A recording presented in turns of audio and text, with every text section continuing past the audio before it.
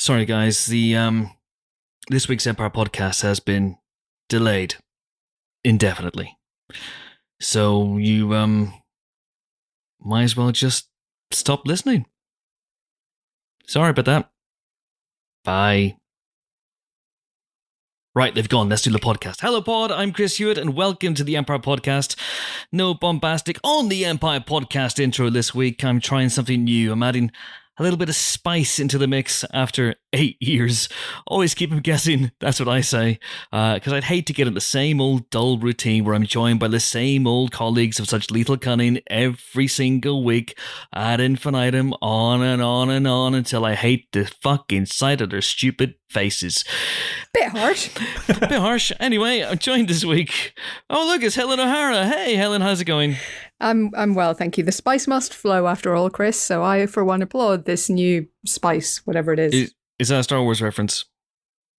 Let's say yes. Let's go with that. We're also joined, of course, by James Dyer, who was also here, which is nice, I guess. Hello, Christopher. Have you dropped the On the Empire podcast this week? Because I do On the Pilot TV podcast this week so much better. So much better than I do. Yeah. No, I don't think it works. I don't think that sort of thing works on a podcast. Hint, hint. Jimbo, it's taken me 8 years to come up with it. Whenever I started doing it, I think we were very much in a sort of broadcast mode, and I think it works on a TV show or something like that, or a Fitty Blockysode, but I don't think it necessarily works on a podcast. Also, I always intended it to go over a music bed, and we never did do that because our theme song stops, and it just kind of goes bangly bang and stops, and then... So it's me just being bombastic over nothing, but that's the story of your life, Chris. That's this whole podcast, isn't it? And then telling people what's coming up, but they already know what's coming up because they've seen the podcast thing, and so they know that Patrick Stewart's on this week's podcast. So I don't need to tell them that Patrick Stewart's on this week's podcast. Okay. Counterpoint. What if they don't know Patrick Stewart's on the podcast because this podcast automatically loaded into their feed, as podcasts tend to do, and they've just been listening to, other podcast, let's say, for example, the Pilot TV podcast, and then it's automatically gone into Empire. They want to listen to the Pilot TV podcast. It's a hypothetical. It's implausible from the off. Yeah. So we're talking Keith's particular podcast feed is what we're talking about here. So Keith is listening to Pilot. It's a Monday, so let's see what's refreshed in my podcast feed. Oh, look at that. It's another episode of the delightful Pilot TV podcast. That will really help me with my viewing for the week. Yes, Chris. Okay. So, right, fine. And then it's automatically, he's finished Pilot, he's upset, Pilot's finished, it was the highlight of his week, he's devastated. I'm distraught. Bereft. But because he wants more of me in his ears, he's downloaded the Empire podcast as well. Where can I get my James Dyer fix? None of this sounds convincing. Just none of it. It's automatically teed up. He doesn't know what's in it. He doesn't know what we're reviewing. He doesn't know who the guest is. And he's waiting for you to say, in a poor impersonation of me on the Pilot TV podcast, on the Pilot TV podcast this week. Do it like that. Do it like that every time. Jesus Christ. All right, okay. All right. I'm So Chris, what is on the podcast this week? Because I don't know. On the Empire podcast this week, you get a little bit of Star Trek, you get a little bit of X-Men. Baby, you got a pea stew going. Yes, we talked to Live with Music star Patrick Stewart, plus usual movie news and nonsense on the movie podcast that hasn't thought of a bit for this bit. There we go. Hello, pod. I'm Chris Hewitt, and welcome to the Empire podcast. This week, I'm delighted to be joined by three colleagues of such lethal cunning. Helen O'Hara is here. How are you, Helen? Still here. Okay. James Dyer is also here, which is nice, I guess. Hi, Chris. Hi, James. How you doing? I'm good. It's good to see I don't just walk decisions back really, really quickly. And we're also joined, of course, in the rotating fourth chair this week by the wonderful Ben Travis. How are you, Ben? I'm good. I'm still kind of hung up on that phrase that you used before, old faces. Excuse me? Ben is correct. Old faces and Ben. Yes, old faces and Ben who has resplendent, so close to being a flock of seagulls hairstyle at the moment because you haven't been able to get it cut in lockdown. I haven't been able to get mine cut in lockdown. I'm covering up my lock with a baseball cap. Helen's hair is always long. James, James is, My hair Here is- too, I guess. my hair was left in the 90s, sadly. So. James's hair isn't here too, which is nice, I guess. I like it, Helen. I like it. And Ben, it's incredible. It's incredible. We should take a screenshot so we can show the people. I took a picture of it the other day when it was freshly washed, and it was just huge. I have quite wavy hair. It was in big sort of bouffant 80s waves. So maybe I'm bringing that style back for at least the next week or so until I can get out to a hairdresser's. But we'll see. Listen, I'm glad that you're all okay and everyone's fine and dandy.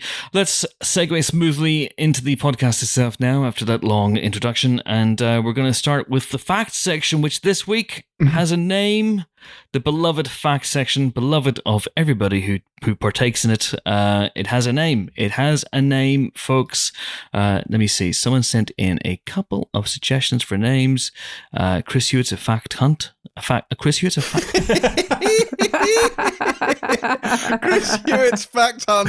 Well, that just... I love this name. That just seems... I endorse this name, and suddenly I've become a fan of this segment. So. That just seems offensive. And that was sent in by a James C. Dyer. I've lost the. Someone sent in loads and loads and loads of names, and I've lost the tweet. But I'm back on Twitter now. People will be glad to know. People will be relieved. A nation breathes a sigh of relief. So James Drury suggests a factnophobia. That's pretty good. I do have factophobia because every time this segment comes up, I go, "Oh shit, I don't have a fact," and I have 5 minutes to find one. Jesus Christ. All right, Ben, let's start with you. Okay, well, I can also give you a tie-in name for the segment based on my fact, and I'm going to go for the name Cloud Factless. Because my fact is loosely based on the fact that I did my sort of unofficial annual rewatch of Cloud Atlas last week. It's just a film I keep on coming back to. I love that film. And it's sort of designed to get better and sort of weirder every time you watch it, and it does. So if your fact is Tom Hanks plays loads of people in that, then I'm going to have to disqualify you. Did you know they all play different roles? No, it's mine is a short and simple fact, and that is that we basically have Natalie Portman to thank for Cloud Atlas, and specifically the way that Cloud Atlas came to be on the big screen, which is that Natalie Portman was reading Cloud Atlas. Why did I say it like that? Cloud Atlas. Natalie Portman was reading Cloud Atlas. Natalie Portman is reading Cloud Atlas. I was intrigued to see that James Dyer is also a fan of the Wachowskis and the oeuvre. It also sounds a bit like one of Jim Broadbent's characters in Cloud Atlas. Oh yeah, the sort of old guy who gets locked in the retirement home in that whole segment, and then makes loads of creepy dummies. Oh no, wait, that's just Jim Broadbent. Oh my god, yeah, he has his like cupboard full of weird art dummies. Yes. I should save that for another fact week. Yes, we should. So yes, my fact is that Natalie Portman is responsible for the Cloud Atlas film that we got because she was reading Cloud Atlas when she was working on V for Vendetta, famously produced and written by the Wachowskis. She also was still reading it because it's a hefty book on the set of Paris Je t'aime when she was starring in a segment directed by Tom Tykwer? Never know how to say his name. But he is the... Tykwer. There we go. What's a Tykwer? To pee with. No, Chris. No, you've tried this before, and I keep saying Spies no. like us. Spies like us. So he is the third director of Cloud Atlas. He is famous for being one of the only feature films with 3 credited, equal-weighted co-directors. And it was Natalie Portman who introduced them all to that book, and then all the directors got together and sort of plotted the whole thing out and how they would do it together. So that is my slightly underwhelming fact for this week. That's that Natalie incredible. Portman is to blame for Cloud Atlas. She's not to blame. Good. No, I will not accept Cloud Atlas slander. I will flat out not accept it. What an incredible fact, Ben. You're sure to win with that. It's the true. My fact is the true. It cannot be denied. The true. Are all your facts Tom Hanks related? Because weren't you on a couple of weeks ago and you did a Wilson fact? I did.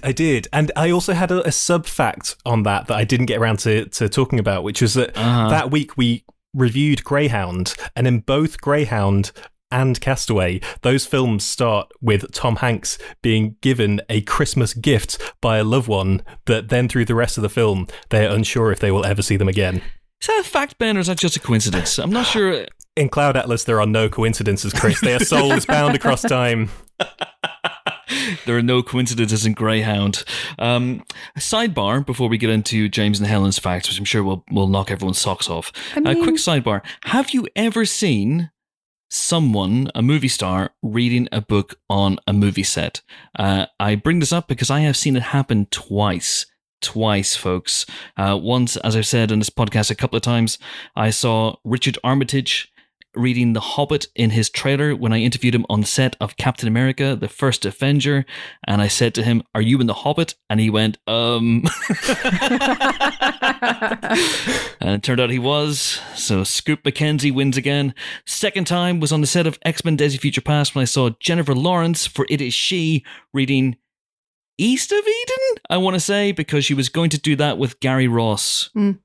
Who was her director in the first Hunger Games movie, and I don't know what's happened with that, but that's happened twice. Have you guys ever done that in your travels? Yes, James Franco on set of Your Highness, and he was reading something highbrow, but I don't remember what. Sorry. Brilliant story, Helen. Yeah. Hey, James. Glad I could help.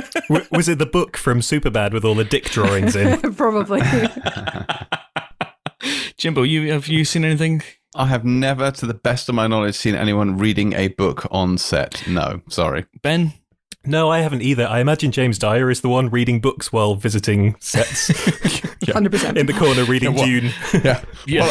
While I'm supposed to be watching them filming. I'm whatever. Paul Atreides has just ridden a sandworm. Yeah, this is why they didn't let him on set of Dune, because he would have gone, "Excuse me, I think the find the line is this." In fairness, that would have been not a problem. Yeah, okay. I think so. No reason. End sidebar. Okay.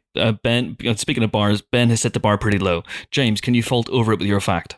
I'll do my best. I will do my best. So my fact is more of a gift, I should say, and that is, if you've ever wanted a celebrity friend, I have one for you. I will give our listeners the ability to call Mark Hamill in 1977. Did you know that Mark Hamill's phone number appears in Star Wars? So what? It's absolutely true. So you will recall in the original Star Wars, there is a part where Han and Leia and Luke and Chewie are in a trash compactor about to get a lot thinner. Where can he be? Where can he be? Exactly that. Exactly that. Now, when they shut it all down, when he's speaking to 3PO on the comlink, he tells them where they are and he reels out a sequence of numbers. That sequence of numbers was Mark Hamill's phone number. Whoa. Now, yeah, absolutely true. Now, what's kind of funny about this is they had a massive fight about it as well. So during that scene, so they had a whole thing, I'm sure you guys know, that Hamill and Ford were ad-libbing a lot of stuff in that film, mainly to torment George Lucas. And there's a point where, like, Hamill said that he had to reel off the system numbers. It didn't really matter what it was. They're in the script, and he was like, "Fuck it, I'm going to put in my phone number," because he wanted to have his phone number immortalized in film. So he was ready to do it, and he told Harrison he was going to do it. But they changed the blocking of that scene on the day of shooting so that when they actually did it, he wasn't near the door. So that line was given to Harrison Ford. So Harrison did it, and instead of doing Mark Hamill's phone number, Harrison Ford said his phone number instead. And Hamill was like, "Dude, seriously, that was my thing. Why are you doing that?" And they had a back and forth bickering match about this particular thing. And in the end, Ford was like, "Oh, for God's sake, fine." So then they reshot it, and Ford did it with Hamill's phone number and was like, literally, "Are you happy now, you big baby?" And they had a big old strop about it. But obviously they ended up redoing it with Hamill saying it anyway. So in the finished film, it is Hamill, and it is Hamill saying his own phone number and not Ford saying either his number or Hamill's phone number. But it is 326-3827, but it doesn't include an area code, so you'd probably have to guess that part. If we get thrown back in time to somewhere where Mark Hamill lives in 1977, we can call him. That's really helpful, James. Thanks so much. Absolutely. I am here to serve. How long have you known this? 326-3827. Well, how long have I known this? Since 1977, Chris. I don't know why you're asking me that. Have you known it since it was revealed 3 days ago? Yes. Yes, that is how long I've known it. Mark Hamill did an interview quite recently where he talked about the famous fight between him and Harrison. I can see you furiously Googling this as I was telling you, because you were like, I do not know this fact. Yes, it was revealed a few days ago in an interview, but it was something I didn't know. But the reason it's stuck in my head is there are very few sort of Star Wars facts that, haven't been doing the round for a very long time, and most people know this stuff. And I was like, oh, this is something genuinely new that I didn't know, which I thought was quite cool. That's incredible. That is absolutely incredible. 326-3827. Yep. We've got to imagine this an LA area code. What we should do for the rest of the podcast is just randomly dial LA area codes and see. It might still be Mark Hamill's number and we can get him on the podcast. I'm pretty sure I still have the same number I've had for years, but, who knows? I've had the same mobile phone number since 2001. I'm going to go out on a limb and say it wasn't a mobile phone number. No, it wasn't, because but I've had the same phone number for 19 years, is what I'm saying. Unless it was the size of a car. But it would have been his home phone number. So we just have to work out, where did Mark Hamill live in 1977? All right, tell us in next week's fact section. I want detailed breakdown of all Mark Hamill's movements in 1977. Not bowel movements, obviously. We're not that sort of podcast. Helen. Hi. I don't really have one fact. I have a sort of mini compilation of facts that will probably still not be of interest, but that's what James's I got, so fuck it. This is about the very first film that was ever shot in Hollywood. Oh, God. That's true. Here we go again. Cast your mind back. Nostalgia McGinty returns. To 1913. I'm not kidding. 1913. I can barely cast my mind back to 13 minutes past 7 last night. Never mind the year 1913. Well, I'm sorry. That's where we are. So the Titanic's gone down, but World War I hasn't started yet. All right. I know exactly what I was doing. I was waiting for Liverpool team news. Anyway, carry on, Helen. Okay. So, so there was a successful Broadway play called The Squaw Man, and it was up for film adaptation because it was clear that films were this big new thing. And Samuel Goldwyn, the producer, famous for his Goldwynisms, was trying to get into the filmmaking business. Yes, Chris, you're doing the sort of miming of someone with a cigar, I hope. And yes. That's correct. That's him. So he was trying to get into the film business because he figured the way to make money was actually to make your own films, not just to exhibit other people's. And so he bought the rights to this play and he went to a guy called William DeMille and said, look, I want you to make this film for me. And William was like, fuck off. Films are never going to amount to anything. And then when Helen swears, it's like hearing your grandparents swear. It's not right. Anyway, carry on. And then a couple of days later, he calls back and he goes, you know what? My little brother Cecil might be up for it. Not kidding. I'm not kidding. So Cecil B. DeMille signs up. His very first directing job was directing this film, The Squaw Man. He went out to Arizona initially for the landscapes and everything. And then he headed to California and basically had a look around and thought, you know what, this light is pretty good. Let's settle here. And The Squaw Man was the very first film to be made either by Cecil B. DeMille or in Hollywood, at least partly. Fun additional fact, The Squaw Man was remade twice in 1918 and 1931, both times by Cecil B. DeMille. That's amazing. So there you go. That's all I got. But it's not good enough, Helen. No, that's fine. It's not good enough because it did not contain Mark Hamill's actual phone number. Or did it? You don't know. It could be in there in code. 1913, 1918, and what was the other one? 1931. 1931. Okay, well, we've got to call these numbers later on and see if Mark Hamill picks up. If we just call enough phone numbers, sooner or later we'll get to Mark Hamill. Sooner or later we get to someone you do care about. Law of averages suggests. All right, so Ben, your fact was barely a fact. I'm not even sure what it was. But it did include the pun cloud factless, which I'm happy about. Come on, that's got to get some really points, good. Surely. I'm glad you're happy. I'm genuinely a little bit surprised that Natalie Portman reads that slowly, because I have her down as a fast reader in my head. Maybe she was reading it multiple times. That's possible. Yes, that is possible. Perhaps it being unspeakably tedious sort of made it. No, it's a really longer. good book. It's like the opposite of tedious. It's incredibly mad from moment to moment. Yeah, it's amazing.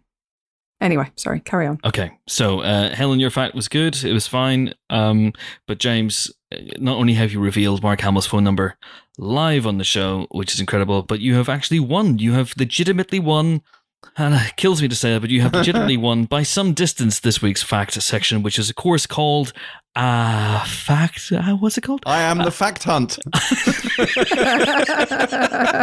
James Dyer is a big fact hunt, and well done to him.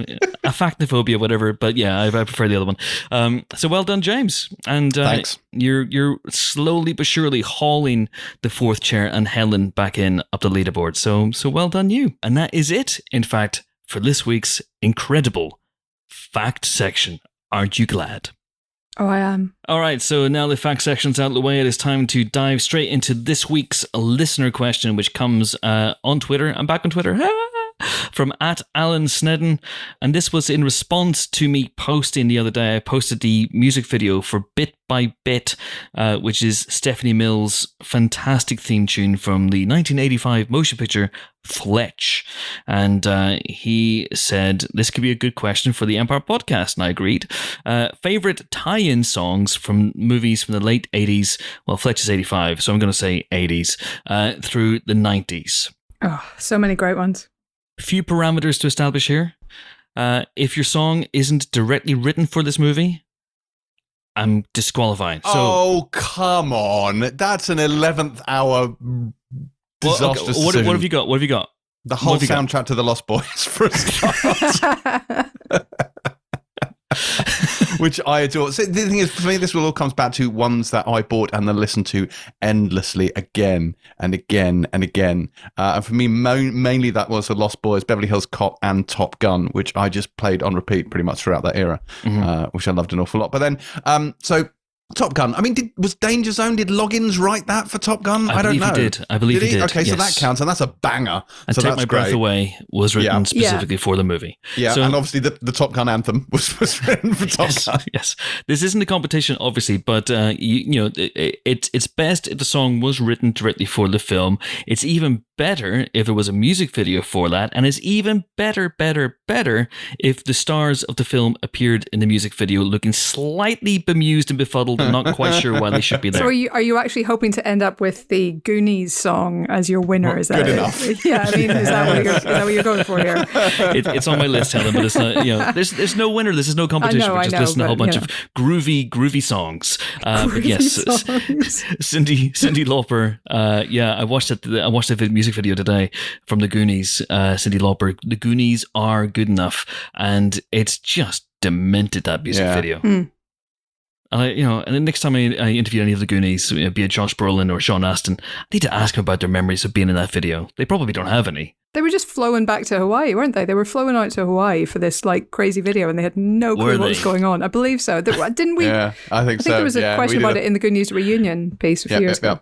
Was there? Yeah. I was there. I don't remember that. I may have asked it. Who knows? That's amazing. That's a cracker. Yeah, but Jimbo, I don't think The Lost Boys, I think that uses pre-existing music. Well, not for all of it. So it's like things like Good Times and stuff, that's in excess and stuff. But Lost in the Shadows, the Lou Gramm song, I'm pretty sure was written for it, since its subtitle is The Lost Boys, and he says the words The Lost Boys in the song. I will allow it. Also, Cry Little Sister, which is kind of theme from The Lost Boys, which is Gerard McMahon, which is great. That, I think, probably counts as well. Now, I Still Believe by Tim Capello. I'm not sure that was written for The Lost Boys, but fucking Capello performs it topless, oiled up, in the film, so I'm taking that as a win regardless, and that is masterful. That is the joy of sax. That is something. I mean, that is a screen moment without peer when he's sitting there gyrating his hips on the Santa Carla Pier with his saxophone in front of a flaming brazier. Yeah, it's Tim Capello. I did not know that. Oiled up with his sort of oiled. He's got long oiled hair. He's got an oiled torso. He's got chains around his neck like Mr. T. But is there oil involved, James? That's what we need to know. There's a lot of oil. There is a lot of oil, and frankly, being that close to an open flame, it was pretty irresponsible. that didn't seem wise. I mean, yes, I love that. Crispy fried Tim Capello. And I love the fact that there's an illustration of Tim Capello with the saxophone on the cover of one of the Lost Boy comics. It's just like that. Oh, it's amazing. Have you ever seen the SNL sketch that John Hamm did, where it is very Sergio. Sergio, yes. Which is very much inspired by that.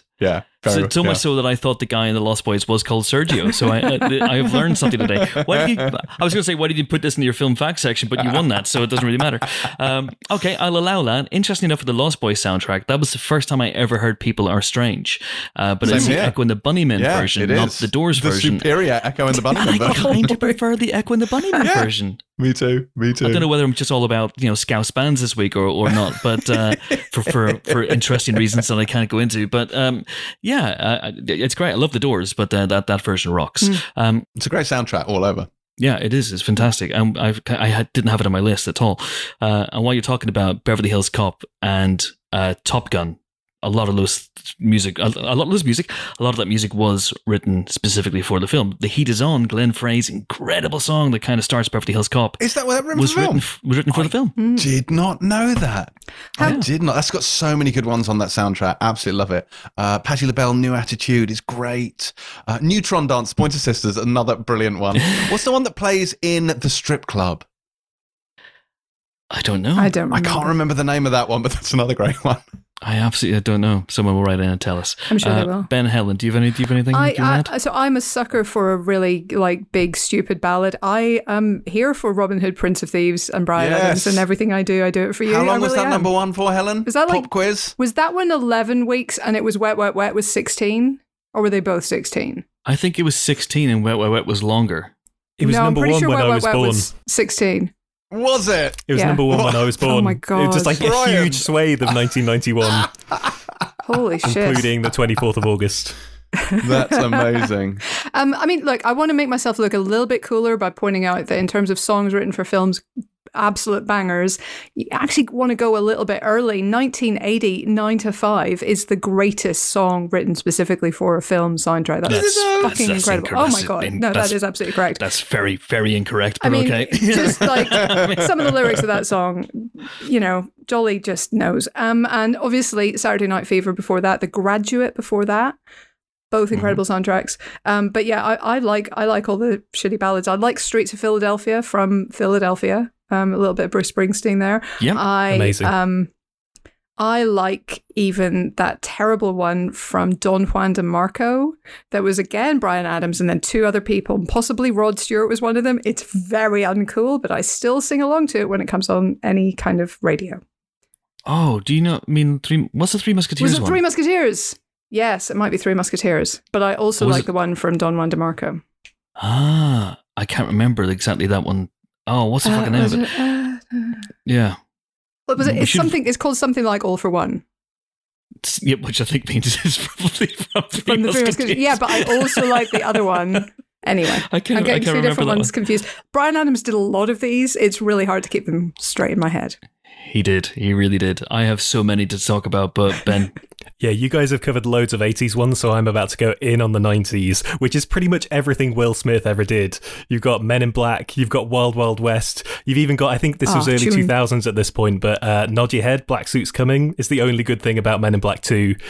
And in fact, ones I have a personal connection to, one of my first ever cassette tapes was the you are old. Yeah, I had cassette tapes and all that. It was the Jamiroquai single "Deeper Underground" from the Roland Emmerich Godzilla soundtrack. Yes. Oh Again, one of the only saving graces of the Roland Emmerich Godzilla. And not only that, true.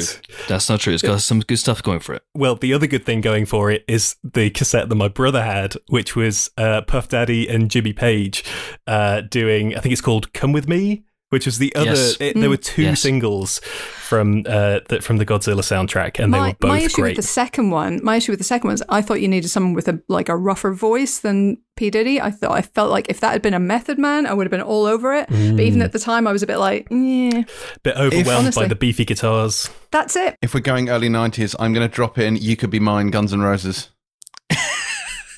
Has to be done. I bought the cassette tape single of that one. Wait. Just when 202 came out. Armageddon, guys. Armageddon. See, I kind of feel that, I think we've talked about this in the podcast before, but years and years and years ago.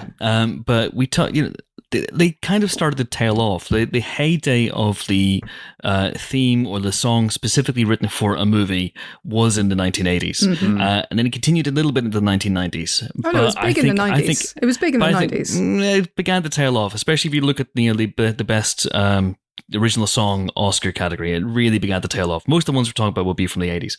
But its grand swan song is I Don't Want to Miss a Thing by Aerosmith. Yep.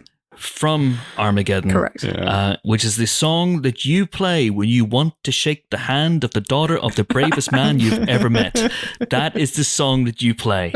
And again, it's got clips from the film as well. And that's the sort of thing that doesn't really happen anymore, and it's such a shame. What I love very much is that when Bill Fichtner came in to do a web chat in the office, and we all went up to him and said, we'd like to shake the hand of the man who shook the hand of the daughter of the bravest man he ever met.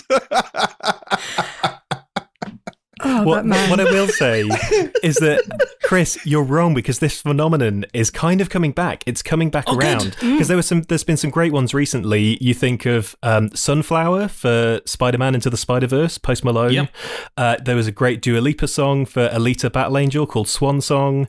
I think there was a real rise as well. Obviously, teen movie soundtracks are always a massive deal. Yeah. But you look at things like the Twilight soundtracks and then the Hunger Games soundtracks, where they had people like Lorde like doing lead singles with tie-in music videos and then soundtracks off the back of it. So I feel like even if they're not quite as chart-topping as they used to be, the legacy of this lives on. Celine, my heart will go on. Come on, people. And I thought you were going to say as well, Deadpool 2.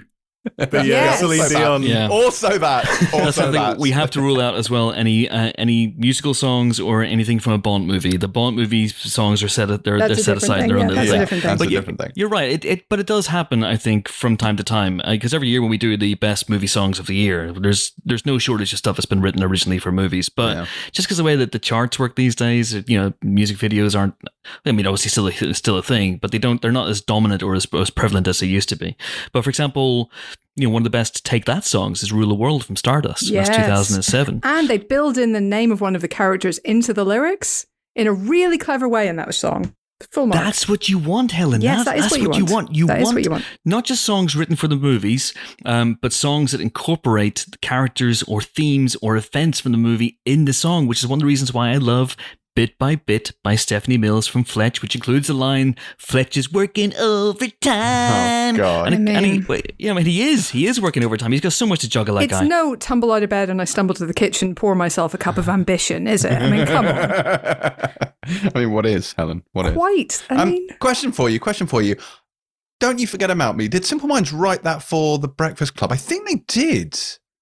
I put money on that. I'd have to Google it, but I think they did. Right, hang on. Quickly, to the Google. To the Google. All right, here we are. Recording history, right.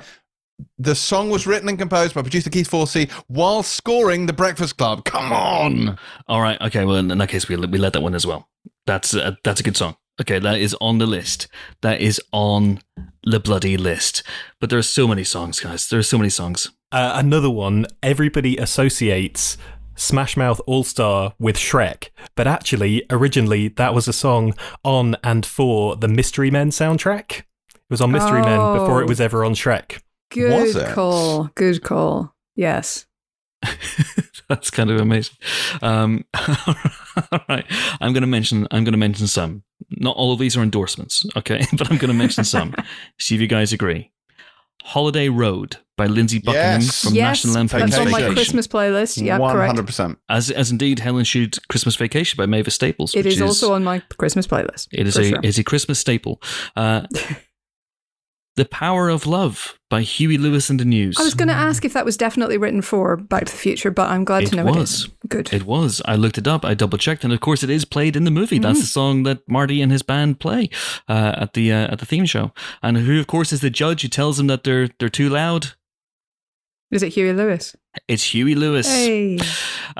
This is one that I love, although I realize that this is absolutely a guilty pleasure. Arthur's theme. Best That You Can Do by Christopher Cross from the movie Arthur. I've just realised we didn't mention Carly Simon and Let the River Run from Working Girl, and I'm covered in shame. See, I don't know that one that well. You do. See. Oh, you absolutely 100% do. I? Yeah, definitely. Okay. But Arthur's theme is incredible. Absolutely incredible. And I'm going to sing it next time we're at karaoke. I often get caught between the moon and New York City. Yeah. Best That You Can Do is Fall in Love. Let me see, Bit by Bit by Stephanie Mills. Someone wrote in to say that there's another theme from Fletch.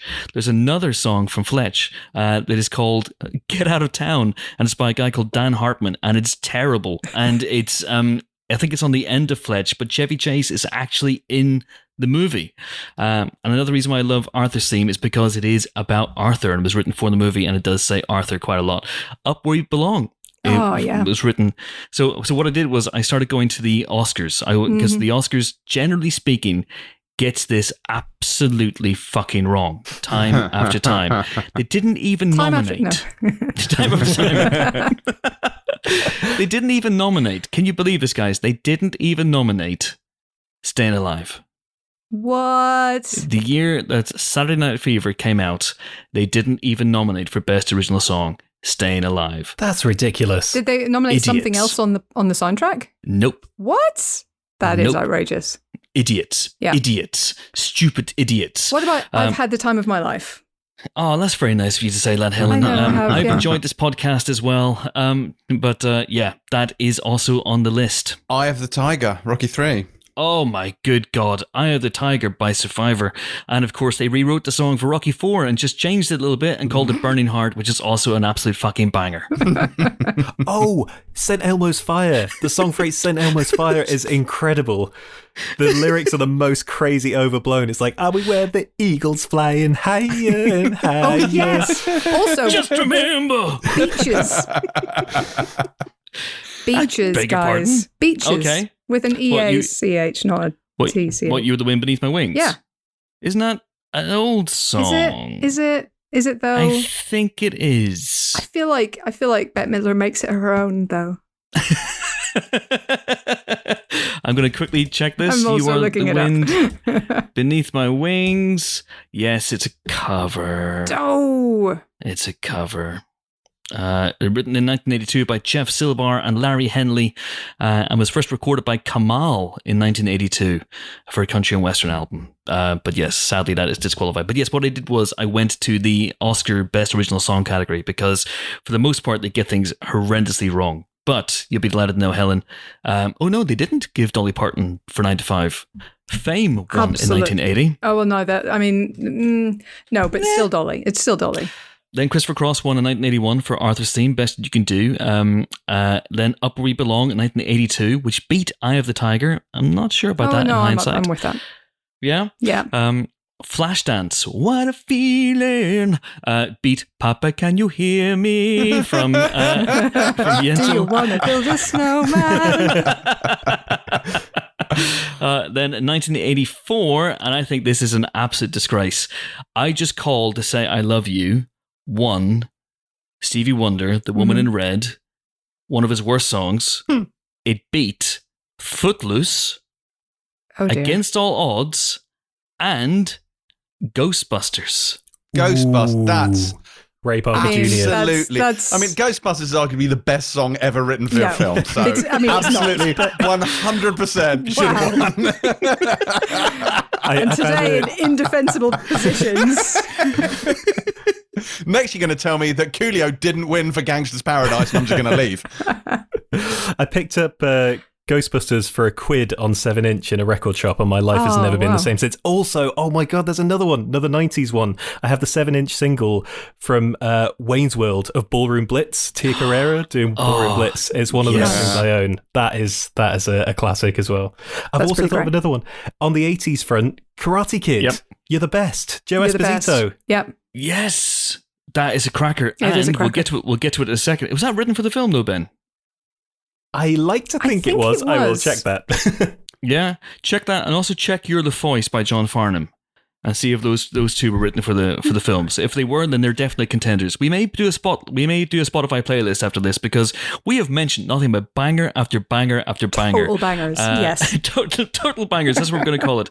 Total film bangers. That's what we're going to call it. I think that's acceptable. That's totally fine. 1985. I'm going to go through this really quickly. Okay. Say You, Say Me. Lionel Richie from White Knights. It's not his best. The Oscar. It beat. It's a disgrace. It beat The Power of Love. Oh, come on. Come on. I'm with Helen, and you know how I hate to say that. 1986, Take My Breath Away. Yeah. What's the song from Pretty Woman that Roxette did? That's got to be written for the song, right? It must have been love. Was that written Over for now. Love? Thank you. Yes. Ben, can you Google that whilst we're doing this and find out whether It Must Have Been Love was written for Pretty Woman? I'm going to Google that next, but while I've got the page open for The Karate Kid, it was initially written for Rocky 3, but then they went with Eye of the Tiger instead.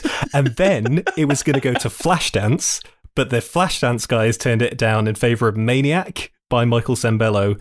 And then Karate Kid director John G. Avildsen was like, oh, I'll have that for the Karate Kid. So it wasn't That's written amazing. specifically for it, but it originated on the soundtrack for the Karate Kid.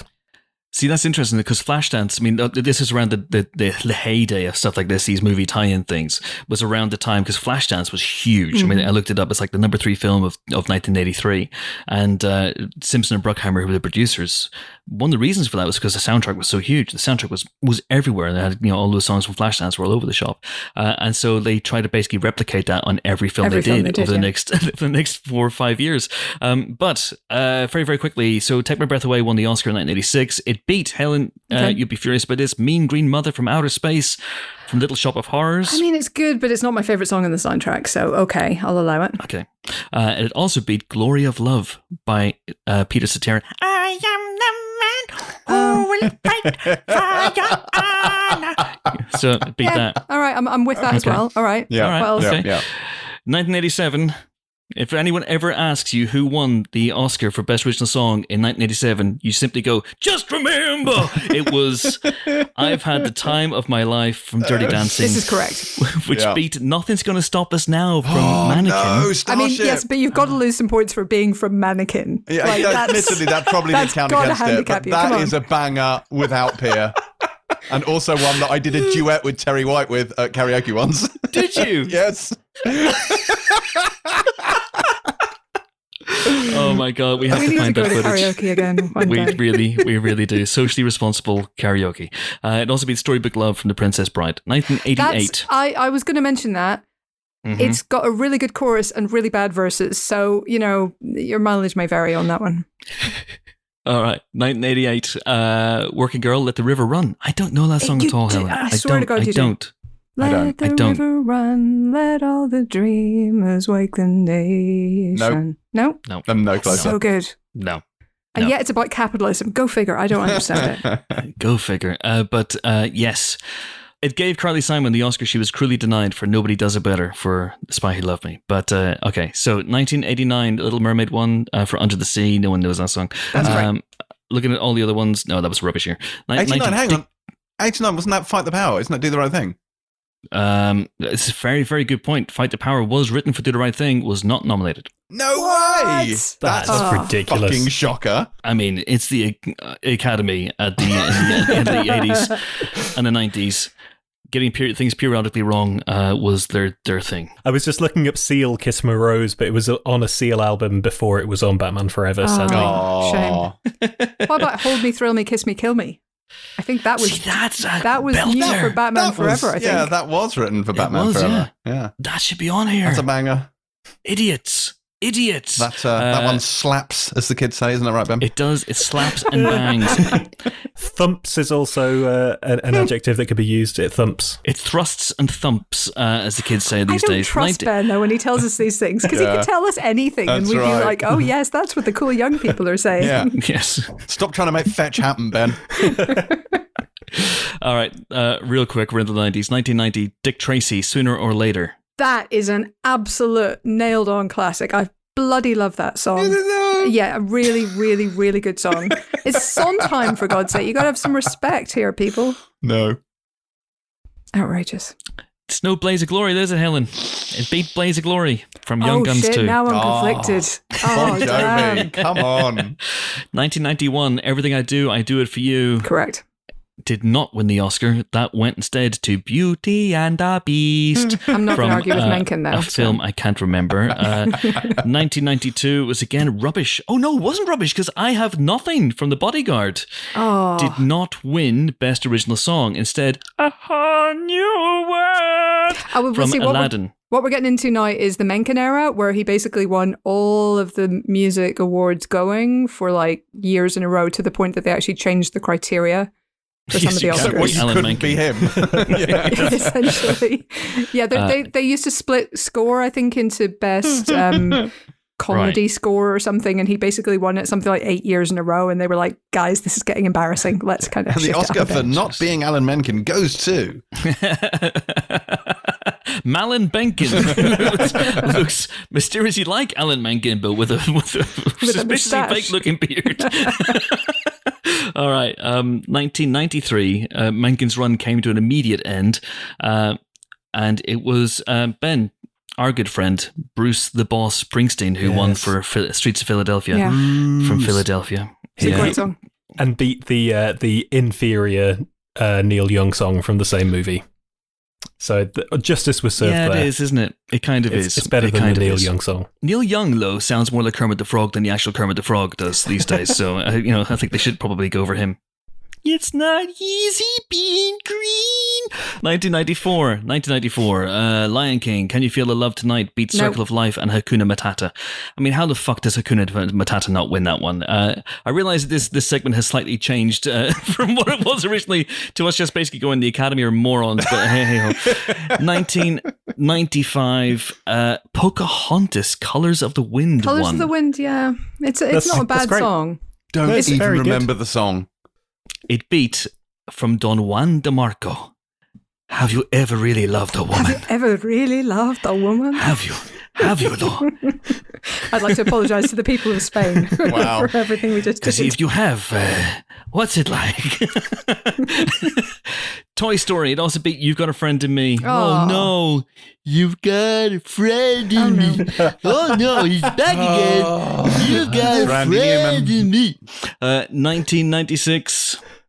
Are we coming up to the present day? Is that the goal? I'm just doing the 90s. I'm doing the 80s and the 90s. Evita, You Must Love Me. Don't cry for me. No, because it's one of the. I get really cynical about these. Let's throw an extra song into our musical so we're with a chance of best original song, and so Yes, I have I hate to, that. on principle, object to that. 1996. So Evita won, but it beat That Thing You Do from That Thing You Do. That thing. Wait, that was 90s. That film was in the 90s. Mm-hmm. Oh my god! I was working in a video old. store in York when that came out. I remember it very distinctly. 1997. Yes, Celine Dion won for My Heart Will Go On, but she beat How Do I Live from Con Air. I'm not sure how I feel about that. Yeah. By Leanne Rimes. 1998. The Prince of Egypt, When You Believe. Now that beat I Don't Want to Miss a Thing. Yeah, but here's the thing. You can't argue with both Mariah and Whitney. Like, that's just not possible. Like, physicists have proved it. So there's nothing you can do there. And 1999 then gave Phil Collins the Oscar he was cruelly denied for both Two Hearts from Buster and Against All Odds from Against All Odds, when it awarded Tarzan, You'll Be in My Heart, which is frankly shite, and it's also not either Save Me by Amy Mann from Magnolia or great song. Blame Canada from South Park, Bigger, Longer and Uncut. What were the other two nominees that year? Music of My Heart from Music of the Heart by Diane Warren. Okay. And hey, it's Randy Newman. God. He's back again with When She Loved Me from Toy Story 2. No, he It's didn't a sing great that. song. That was Sarah McLachlan, and that is a great But song. he sang the demo. Hey, Sarah, I wondered you sing the song like this. And she went, no thanks, Randy. I have never been able to sing that all at karaoke because it makes me cry too much. So Really? yeah, All right, also we're it's doing quite it. hard, but yeah. We're doing it. Chris, while you've got Wikipedia open, can you just tell me in No, Ben, this is all from memory. You're a fact machine. In 2001, was there the rightful winner of the quartet who did Lady Marmalade / Marmalade? Christina Aguilera, Lil' Kim, Pink, and Maya. No, Ben, and I'll tell you why. Because they Cover. weren't nominated. What? That's shocking. It's a cover. I It's a fucking love cover. movies That's like the Cover only that. song. reason, It's a Ben. cover. Right. It's a cover. Ah, It's a of cover. course. Yeah. Of course. As is everything in that. In 2001, the winner of the Oscar was "If I Didn't Have You" by Randy Newman from Monsters Inc. And but he beat Paul McCartney for "Vanilla Sky" from "Vanilla Sky," which is one of the best Paul McCartney solo tracks, in my humble opinion. But anyway, listen, we can't do the 2000s. We'll save that for another podcast, because that is it. Unless you guys have any more songs you want to mention, that is it for our listener question section. That was a long one, but very enjoyable, and we should do a Spotify playlist. Yes, Destiny's please. Child Independent Women Part 1 from Charlie's Angels. Oh, yes. So good that they tried to recreate it for the 2019 one, didn't they? They got the powers of Ariana Grande and Lana Del Rey and Miley Cyrus, and but they just couldn't hope to live up to Independent Women Part 1. It was an impossibly impossibly high bar to cross. Now, was that written for the movie? I believe it was written for the movie, but it also appears on the album The Writing's on the Wall. Because it has the little bit at the beginning with Lucy Liu. Like Charlie's Angels, come on. So it was written for it, but it is on a Destiny's Child album as well. Interesting. It was not nominated, so I wonder if there might have been either was the Academy being dicks, or it just didn't meet the criteria, which is that you had to be written by Alan Menken or Randy Newman, as we've since learned. Anyway, that is it for our listener question. Thank you so much to @Alan Snedden for sending it in. So basically, if you want to have your question read out in the Empire Podcast, wait for me to either ask in a panic every Thursday, although I've been okay the last couple of weeks, or you can just slide into my DMs, or just tweet us and use the hashtag Emperor Podcast. That does help the chances of me seeing it as well. Let's move swiftly into the movie news section, and starting with the news, I don't know whether this is a shock to anyone that Tenet has moved back once again. It was meant to come out when was it meant to come out actually? July sometime? Week. Yeah, the 17th. Last week. Then it was meant to come out and it moved back to the 31st, and it was moved back to mid-August, and now Warner Brothers, in a rather unprecedented move, have taken it off the schedules. They're saying, some people are saying indefinite. The scuttlebutt seems to be that Warner Brothers are going to announce an August release date for it, but only in certain countries around the world. And it seems that America is not as on top of the coronavirus as perhaps it should be, and so that America may miss out on Tenet, at least for the first few weeks, and Warner Brothers seem to be willing to take the risk of widespread piracy with this one. What do you guys make of all this? See, I'm not at all surprised it got delayed. I never imagined for 1 second it was going to come out. You only had to look at the infection rates in America to kind of see that. What I'm kind of surprised at, and to be fair, they haven't 100% said they're going to go for an international first release. They kind of hinted. They've said it won't be a day and date release in the traditional sense, but they were quite vague about it. So I do wonder whether they've 100% decided what their strategy is. But for a film like this that's so plot centric, it is a big deal for it to come out elsewhere first. So all the secrets then get spilled, and you got to think that is going to impact its box office when and if it does open in the US. So if indeed it does open in the US, because, you know, that's also a possibility. Like if it comes out, you know, overseas territories in August, and then, you know, America's coronavirus thing rolls on until the end of the year, will it come to American theaters in 2021? Is it even worth it at that point? Will it go straight to, I mean, who the hell knows? I mean, okay, with the caveat that you're right, who the hell knows anything at this point, I think that we can guarantee it will be in cinemas in the US at some point in the future. Well, we can expect, let's say, it to be in cinemas in the US at some point in the future, because it's still the single biggest film market in the world. I think I'm right in saying it would be very, very odd if they weren't planning that at some point. I think it's interesting. They've been playing kind of release date chicken so far, trying to move it the minimal amount to get it to kind of safety. And clearly the minimum has kind of shifted, and it is a really terrifying for them, I'm sure, fascinating for us, perhaps, if we can divorce ourselves from the very real consequences for a minute. Game of chicken in that sense, because on one hand, they clearly want to be the first film back in cinemas. I'm sure that cinemas would love it if they were, because that's an instant reason to go and see something on the big screen, because, you know, Nolan, better than maybe anybody else, makes his films big screen experiences that have to be seen there and can't possibly be seen first on video. But at the same time, if you go too early, people don't come back because they're scared, because it's not safe, then or because it's not safe, then you risk losing a substantial slice of what could be $1 billion plus box office, and that has major potential consequences for your bottom line. So it is a massive risk either way, to be honest. And there has got to be a temptation to sit on it for 6 months, maybe longer, and let slightly lower risk films go first, which then has a problem for the cinemas because it doesn't have the same necessarily immediate appeal that a Nolan sci-fi movie would. I think James is right in that it's partly about the plot secrecy as well, isn't it? Because if you look at other things that are coming out, then Mulan feels like it would be a safer bet to sort of draw people back in. But there aren't plot spoilers for Mulan. The story has been told before. We know the story. It's about kind of a spectacle that people can get used to going back to the cinema again. Whereas with Tenet, when it's the whole point is that nobody knows anything about this film, I wonder if they would, release that veil of secrecy and risk, sort of all the plot points and even just the general idea. We don't know what this film is about. We don't know the general idea of the film even. And that is sort of on another level compared to, even a lot of the other sort of blockbusters that are on the way. Even, Mulan and A Quiet Place Part 2, the central conceit. There will be surprises in there, I'm sure, but it feels less kind of tricky in that respect than Tenet does. I mean, it's hard to imagine what they're expecting from the box office for this film either, because I mean, it's unlikely they're expecting $1 billion box office from this, I would think. I mean, but he's never managed it before with one of these type of films, has he? I mean, what, Dunkirk was $500 million, was 500 and something? Dunkirk wasn't big. I'm thinking about Inception and Interstellar, which were more like 800. Inception was 800 something. Interstellar was less than 700. I don't know. I don't think there's. I wouldn't have thought this has a chance of breaking $1 billion at the box office. I really wouldn't. That's not to say it won't do well. I fully imagine it would be an excellent film. But I think Mulan is going to blow it out the water money wise. Oh, I think Mulan's a huge film, no question there. Yeah, but I don't think that they give. I don't think that they have ruled out $1 billion for this. I absolutely think that's what they're hoping and aiming for. Well, we should all aim for $1 billion, Helen. I firmly believe that. Every day, James. Just keep falling I don't get short. out of bed for less than $1 billion.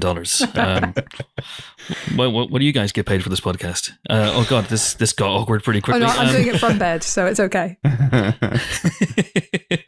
Ooh, just read Mariska Hargitay teases Law and Order SVU reunion with Stabler. Oh my God. Oh my God. Oh my God. James, can I come on the Pilot TV podcast to talk about this? Absolutely not. Excellent. Although I have no doubt that Terry will do. I'm sure she will. Speaking of Terry and news, we should probably mention, and we will obviously go into much more depth on this in the Pilot TV podcast because she'll be there. But Terry's memoir, it's not an autobiography, it is a memoir. I got lectured on this. What's the difference? Memoir is more thematic. It is a section of a life, not a complete life. So this is basically all the stuff that happened to Terry before Empire. But yeah, so her book Coming Undone has been before the Empire. Is being adapted by Bad Wolf Productions, which did Here Start Materials and A Discovery of Witches, which I rather like. And they also did The Night Of, I believe, as well. But so it's heading towards the screen. This is amazing. Which is very, very exciting for Terry. Yeah, isn't it just? Which would be exciting anyway, but it's the people doing it as well. It's Bad Wolf Productions, which is the Cardiff-based production company formed from a bunch of the people who helped bring Doctor Who back to the screen in 2005. Hence they do Here Start Materials. They do The Night Of. They do A Discovery of Witches, which I was on set of. That was my first set visit for Empire. It's coming full circle. I wonder if I can go on set of this. Where is that? It's been off the air for like 2 years. Like, when is season 2 coming? It's coming. They've started teasing it, I think, among all of the beginnings of the Comic-Con stuff. That is on the way. So Ben, you could go on set and start going, that guy playing Ben Travis, his hair isn't extravagant enough.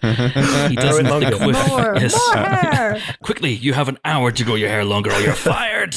Get off this set. But no, this is fantastic news. I'm sure Terry would prefer to perhaps be in partnership with Dick Wolf rather than Bad Wolf, but all is good. All is good. This is going to be exciting. Who's going to play Terry? We've never done this. Okay, so listen, one of the questions we get asked most, probably the question we get asked most on the Empire podcast is if there was a film of the Empire podcast, because why the fuck would there ever be a film of the Empire podcast? But say, for example, there was. Say, for example, Netflix. Look, Netflix will eventually get round to making a movie of everything. So, okay, there will be a movie of us one day. Who would play us? Yeah, Tom Holland would play Ben. I think that goes without saying. I've never wanted to answer this question. But Jason Statham would play me. Now Terry is going to be on TV, all being well. So who could possibly play Terry? I have 3 options that I'd be very happy with. Okay. One of those is Vicky McClure, Midlands legend, I think she would be a great Terry White. The other one is Billie Piper. I think Billie Piper would be a great Terry White. And my third option would be, I've written this down, I think Ruth Wilson would make a great Terry White. Ruth Wilson. I like it. Yes, let's go for that. Especially the Bad Wolf connection. She's already in touch, obviously, with His Dark Materials. So those are my shouts. Gemma Arterton. Ooh. Also acceptable. Yeah. Looks good with a beehive. Cara Delevingne. No. Oh. Lauren Socha. I think that's nailed on. What, from Misfits? And she is absolutely great, but is that a compliment? Absolutely not. She is fab, though. I love Lauren Socha. She's so funny. Yeah, I'm not. That's not a diss on Lauren Socha. It's more just she plays comedy working class characters, and I have on many occasions on the Pilot TV podcast said that I think that she should play her.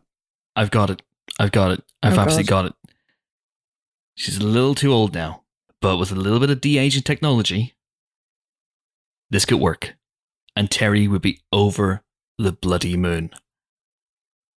Mariska Hargitay. I knew you were going to say that. I knew he was going to say that. Mariska Hargitay.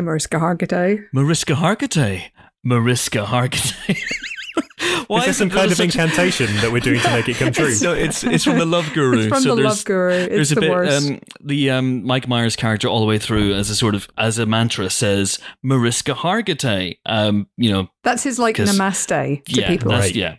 And the joke is it sounds a little bit like Mariska Hargitay. And then later in that really smug to camera style that Mike Myers began to lapse into towards the end. He's not dead, but towards the end of his kind of big screen career, because he kind of pulled away, didn't he? There's a bit where he goes, Mariska Hargitay, and it cuts to Mariska Hargitay, and she's like, Mariska Hargitay, and it's absolutely terrible. It's one of the worst movies you will ever see, and yet that bit has lodged in my head.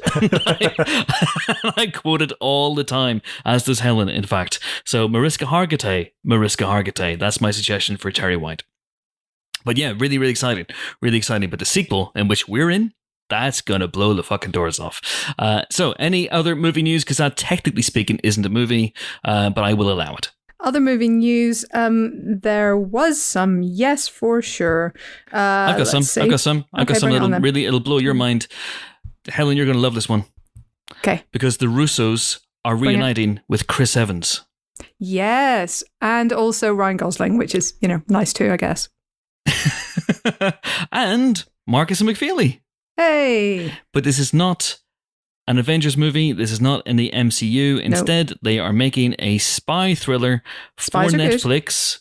And it is said to be Netflix's biggest budget movie to date, that they are really properly going all out to try and create a big old franchise. And it's called The Grey Man, and it's based on a novel by someone who wrote a book. Mark Greaney, yep.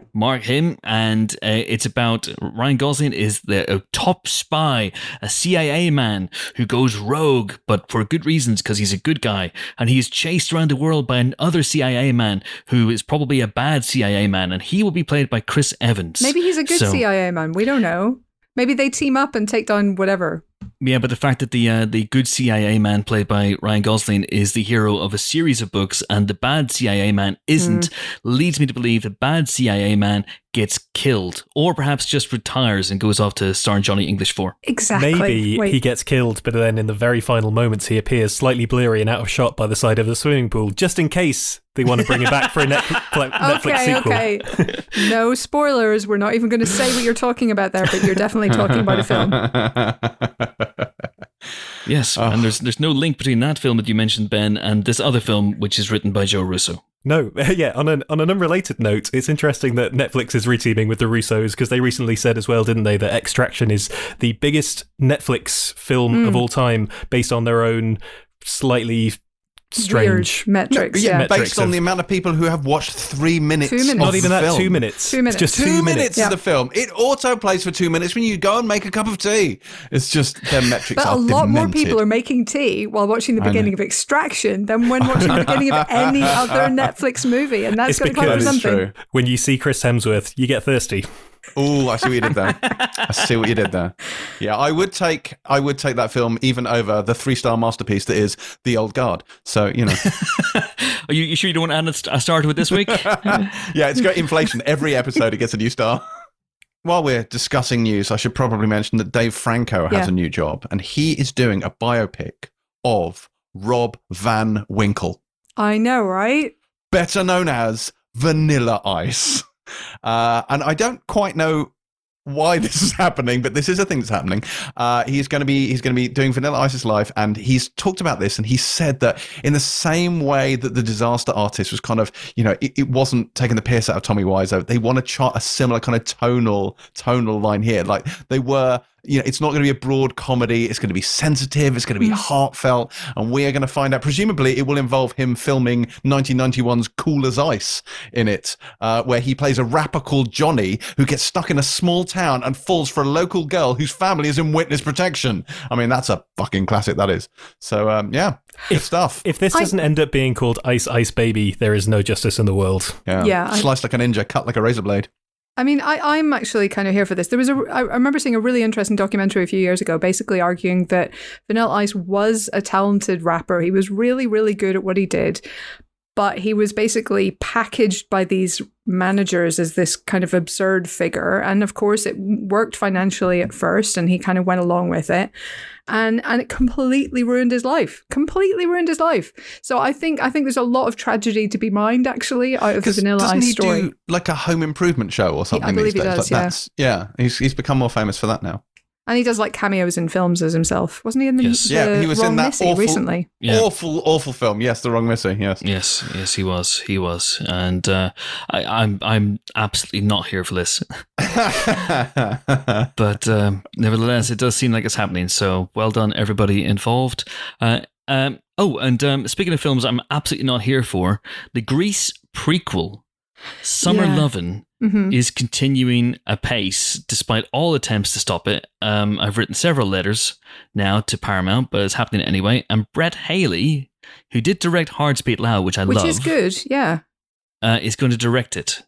And he's going to take over from John August, who was originally attached. And of course, this will focus on the summer when Danny and Sandy first met.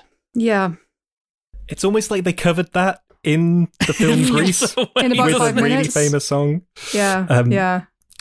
On another Brett Haley note, it was announced this week, Netflix announced, they always have just things that are bubbling away in production under the surface, and then they're like, this is a thing, and now it's out in a few weeks. I've long wondered, post Moana, what happened to Auli Cravalho, because she was super charming in that film, and it was a big casting sort of thing to find her for that role, and it was a big deal. And then she seemed to sort of disappear a bit after that. I think she was in a TV series that kind of fell apart halfway through its first season. And now she is the lead in Brett Haley's new film, which is called All Together Now. It's like a teen movie, again, sort of slightly musical focus. And she's the lead of it. And it comes to Netflix in like a month. Yay. At the end of August. So that's exciting. That is really good, actually. That's really good for her. I mean, look, I really like Brett Haley's work so far in the sense that Hearts Beat Loud was great.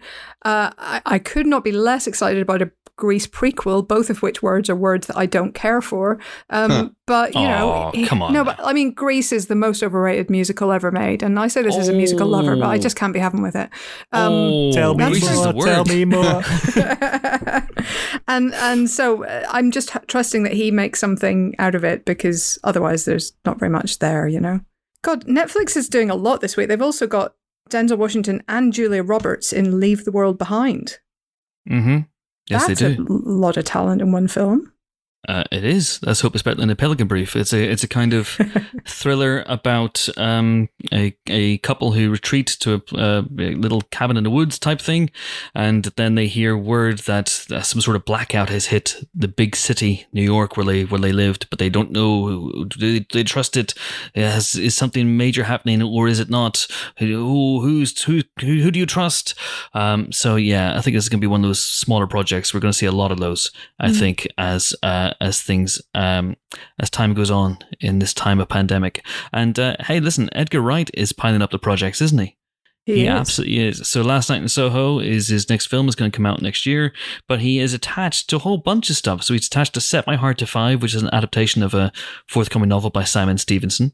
A couple of weeks ago, he was announced as a director of The Chain, which is the much ballyhooed best-selling thriller as well. He's obviously got Baby Driver 2 on the go also, but he's also now attached himself limpet-like to Stage 13, which is an adaptation of a ghost story by Simon Rich. It's about the ghost of a famous silent era actress who haunts a soundstage in Hollywood for decades, and then one day she meets a director and they form a fast friendship, and it sounds really cool and charming and sweet and right up Edgar Wright's alley. So excited about that. Excited to see which one he chooses next. Because Baby Driver 2 is one that he's writing himself, but the other three are all adaptations of other people's work, which is kind of interesting. But yeah, there's going to be other bits and pieces as well, because Comic-Con is happening pretty much as we speak. It is now Thursday when we're recording this, so even though we can't get to San Diego, God, I miss Comic-Con. Pictures from old Comic-Cons are coming up on my phone almost every single day at the moment, and it just makes me miss it. It's been 3 years since we were there, and it's a long time. 7 years for me. 7 years. Wow, 7 bloody hell. years. I've never been. 7 years. I would love to go one day. It's not all that, Ben. I wouldn't bother if I were you. But yeah, I do miss it. But it is happening right now. So bits and pieces of news are going to be coming out from that. A new Bill and Ted trailer just hit literally as we were starting to record, and looks better than the last trailer. I will say that. Yeah. Actually, has a bit of plot and some jokes in it, and the effects look better. So yes, we're going to keep an eye on that one. And Keanu Reeves is writing the comic books. There's going to be loads of news we'll be discussing next week that will come out from Comic-Con as well. But speaking of things that are happening that are worth your time, Sundance London usually is a big old thing. Lots of bells and whistles in London. Takes about a week, maybe even 10 days. This year, again, because of the pandemic, that is being condensed into just 3 days. It's running from the 7th of August to the 9th of August, and it's going to have all sorts of online screenings and online Q&As and all sorts of incredible stuff for you guys to access. Now, a pass for all 3 days usually costs 20 quid. But the wonderful folk at Picture House have offered you, the Empire Podcast listeners, an incredible deal. So you get a £5 discount if you use the offer code Empire2020, which is nice of them. So if you go to picturehouses.com/Sundance, let me just make sure I've got the right URL. Yes, picturehouses.com/Sundance, and you should be able to buy your pass, then enter in Empire 2020. And if you have any problems, if the pass doesn't work, then contact James on Twitter. That's at James C. Dyer, and tell him all your problems as well. Use the hashtag. Just any problems. Use the hashtag URL_twat. Don't you diss me. Just because you're back on Twitter now does not mean you can give me aggravation. Okay, here's the thing. I am now verified on Instagram, so fuck you. I have a blue tick on Instagram. I'm very excited about this. Verified on Instagram? Well, Chris, when you run a podcast as successful as the Pilot TV podcast, these things just then tend they to don't happen. verify you. Yes, how did you get verified? I am at James C. Dyer on Instagram. Come and follow me there and bask in the cobalt glory of my blue tick. Who did you sleep with to get verified on Instagram? All of Instagram. Oh my God. All right. Oh man. That sucks. Okay, that is it for the movie news section, and now it is time for this week's guest, and he is making a long-awaited return to the Empire Podcast. I believe he was last on to talk about his role in the motion picture Logan, which came out in 2017. Have you ever seen that, guys? No, it's on the Pilot TV podcast. In fact, he wasn't actually. Scratch that. In fact, no, he was on the Spoiler Special podcast that we did for Picard. He was, which is technically speaking an Empire Podcast Spoiler Special. Technically an Empire podcast. In fact, not even technically, it is an Empire Podcast Spoiler Special. This is true. I completely forgot about that. So yes, forget my intro. It's Patrick Stewart, Sir Patrick Stewart, the wonderful Sir Patrick Stewart, who last week turned 80 years old and looks and sounds better at 80 than I do at age. It's really quite something. And he has a new movie out. It's on Monday. It's out Monday. It's out in VOD. It's called Life with Music. I thought it was rather lovely. We'll be talking about it in the review section in a few minutes as well. But in it, he plays a storied pianist who is suffering with stage fright. And so we hooked up last week, Sir Patrick and I, not in that way, but over Zoom, not Squadcast, over Zoom. And we discussed live with music, we discussed stage fright, we discussed a lot of his career. We didn't discuss, you'd be delighted to know, Star Trek or X-Men. So if you're in it for that sort of stuff, then I'm afraid your other interviews are awaiting you. But this was a really fascinating interview. Loved talking to him, and I hope you guys do enjoy. Oh, there's a lot of Shakespeare chat here as well, Helen, you'll be delighted to know. Woohoo! We discussed the sonnets because Patrick is doing a sonnet a day on Instagram where he is, like James, verified. And it is absolutely wonderful. One of the things that, gives your day a little bit of joy, 2 or 3 minutes of joy every day. So we start off talking about that and then go all over the shop. Here we are. Patrick Stewart. Enjoy. Delighted to be joined on the Emperor podcast in lockdown, of course, by the star of Life with Music, the great Sir Patrick Stewart. How are you, sir? I am well. I'm grateful to say. It's good to see that you're healthy, and it's good to see that you're doing well. And I think the big question, before we really get into the film, is have you recorded Sonnet 87 today? No. Oh. Not yet. We mostly record after lunch or just before lunch. Today is a little special. For one thing, it's a sonnet that I love.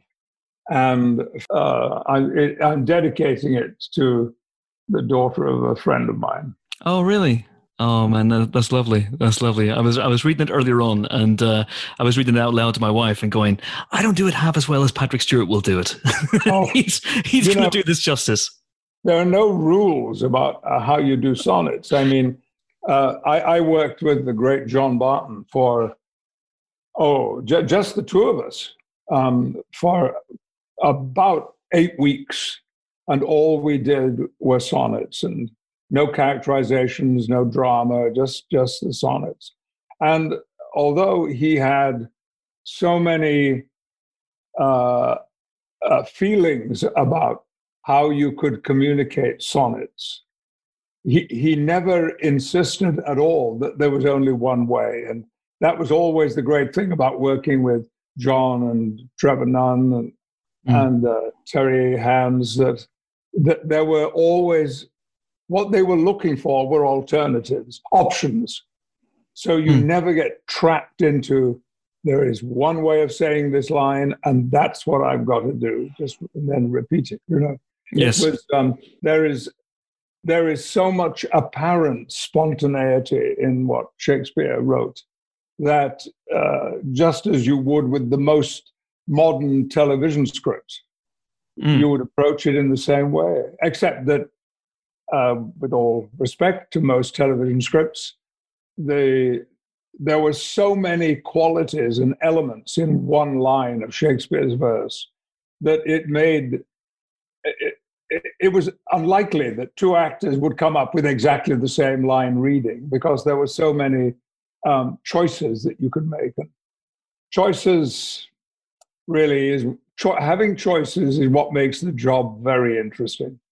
Yeah, absolutely. There was one the other day that you even as you during the recording of it, I can't remember which one it was, but it was a few days ago, and you even stopped and went back and reread a couple of lines because you didn't feel that you had nailed it.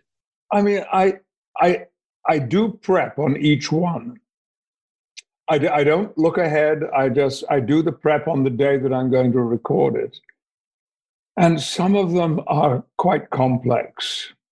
But to me, the important thing is that two things really, that I get the structure of the verse right, or, my own version of it. Yes.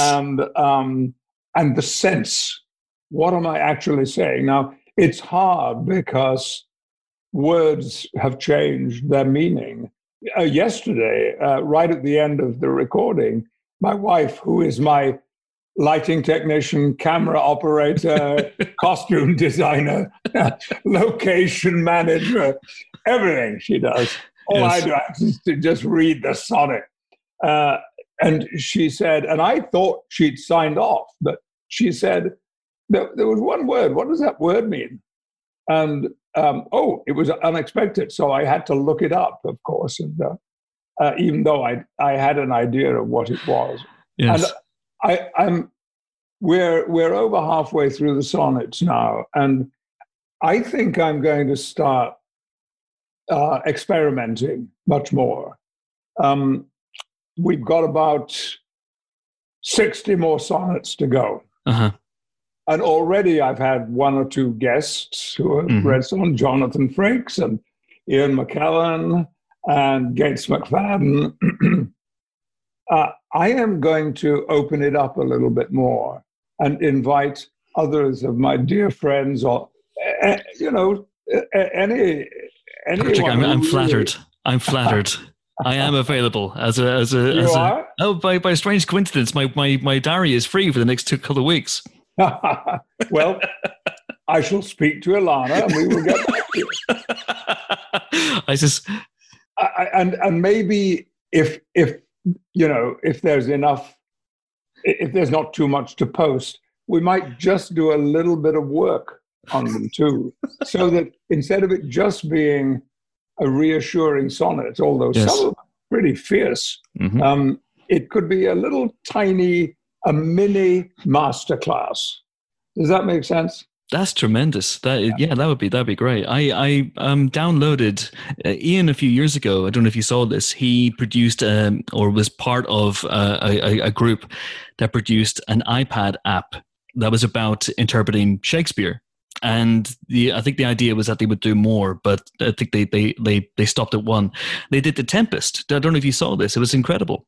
I didn't see that. No. It was an educational app, and it was Ian and Judi Dench and all sorts of other incredible actors delivering the lines directly to the camera, and you could click on each line to read different levels of meaning of what Shakespeare wrote. So there was a basic level, and there was an intermediate level, and an advanced level. It was absolutely incredible.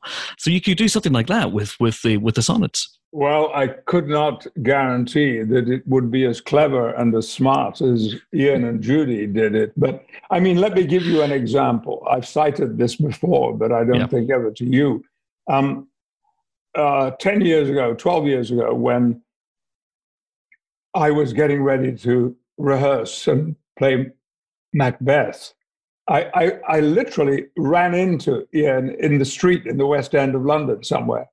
And he said, I hear you're going to play Macbeth. And I said, yes, I am. Now, Ian is the most famous Macbeth of my generation. Ian and Judy did the most brilliant production of it. And he said, I've got one little thought. Do you mind if I share it with you? And I said, oh, are you crazy? Of course not. Yeah, what is it? He said, well, one of the most famous lines in the play is tomorrow and tomorrow and tomorrow creeps in this petty pace from day to day. Yeah. And I said, yeah, right. It's a great line. He said, the most important word in that sentence is and. And I said, I don't get it. He said, well, just listen. So he did it for me right there in the street in the West End. Tomorrow. And tomorrow, and tomorrow. And it was brilliant and astonishing. And one of the very best examples of how you can bring something so personal to a text and not wreck the text. Yes. Or, the poetry that's inherent in it. And do you normally take light readings, Patrick? Or is it just from Ian McKellen? Actually, yes, I do. Because there is no one way, especially with Shakespeare. There are multitudes of interpretations you can make, which is why it is so exciting to perform. And at the start of a play, the lights go down, the curtain goes up, and you're doing it for the first time. You've never done it before. You just happen to know all the lines and all the words. And then wait, I know, a bit of a cliche, but wait for the spirit to move you. And the spirit can move you in all kinds of different and new directions. Ian and I caught up with an interview Ian and I did when we were doing Waiting for Godot a few years ago. And the poor interviewer who had a list of questions, never got a chance to ask the questions because the two of us just couldn't stop talking backwards and forward and back. And we were talking about exactly this subject of how you put yourself authentically into the moment and something will happen. Mm-hmm. That it was that which gave the incredible spontaneity to Ian and Dame Judy's Macbeth, because it seemed as if they were living it. It was actually happening in front of your eyes, and that text had never been spoken before. And for me, that's when theatre becomes really exciting. When you're sitting there and you're thinking, they've gone off text, they're just making it up. No, they haven't gone off text. They're rethinking it, re-experiencing it, Yes. Well, all of this, in a strange way, is a lovely segue into Life of Music, because this is about interpretation as well. Your character, Henry, is someone who every single night has to go on stage and interpret music of the masters. And sometimes, not always, but sometimes it cripples him. The fear of that cripples him. I mean, is that something that you've ever experienced as an actor, that sort of stage fright or screen fright? Is that something you can relate to? Oh, yes. But not my experience. But I did witness at very, very close quarters an English actor who was, for me, in my mid-20s, my great inspiration. He was the man I wanted to be. But he had a breakdown, and we rehearsed this hugely, massively difficult play in which he had a huge leading role. And he knew it before everyone else. He was right on top of it. And then little by little, the cracks began to appear. And he literally fell apart. But he got as far as previews on stage. But with each time that we did it, he was less able to pull it all together, less able, and forgetting lines and drying and having prompts. It was, and there were a lot of people in this cast, and we were all on stage most of the time.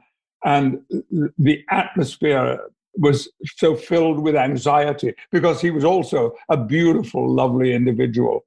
Mm. And I was standing only a couple of feet away from him one night when he stopped and said, "It's no good," and never spoke again. Closed his mouth. And it was, it's making me emotional now because only 2 audiences saw that performance. And for respect, I'm not mentioning who it was, but he was, of course, one of England's most important leading actors. And so when this script was sent to me, it was one of the first things that I responded to. Yes, I've never had a breakdown on stage. I've been scared occasionally. Yes. And I've been nervous. Yes. But nerves are not necessarily a bad thing. If you can ride them, they provide all kinds of stimulus and energy. In fact, I mentioned Waiting for Godot. At the very first public performance that Ian and I gave of Waiting for Godot, it was at a theatre in the Midlands in England, and we had never once got through the play without getting in a mess with the lines. One of us forgetting the lines or something going wrong or jumping from one scene to another, or one act to another act. And we had never got through it. And there was a packed house.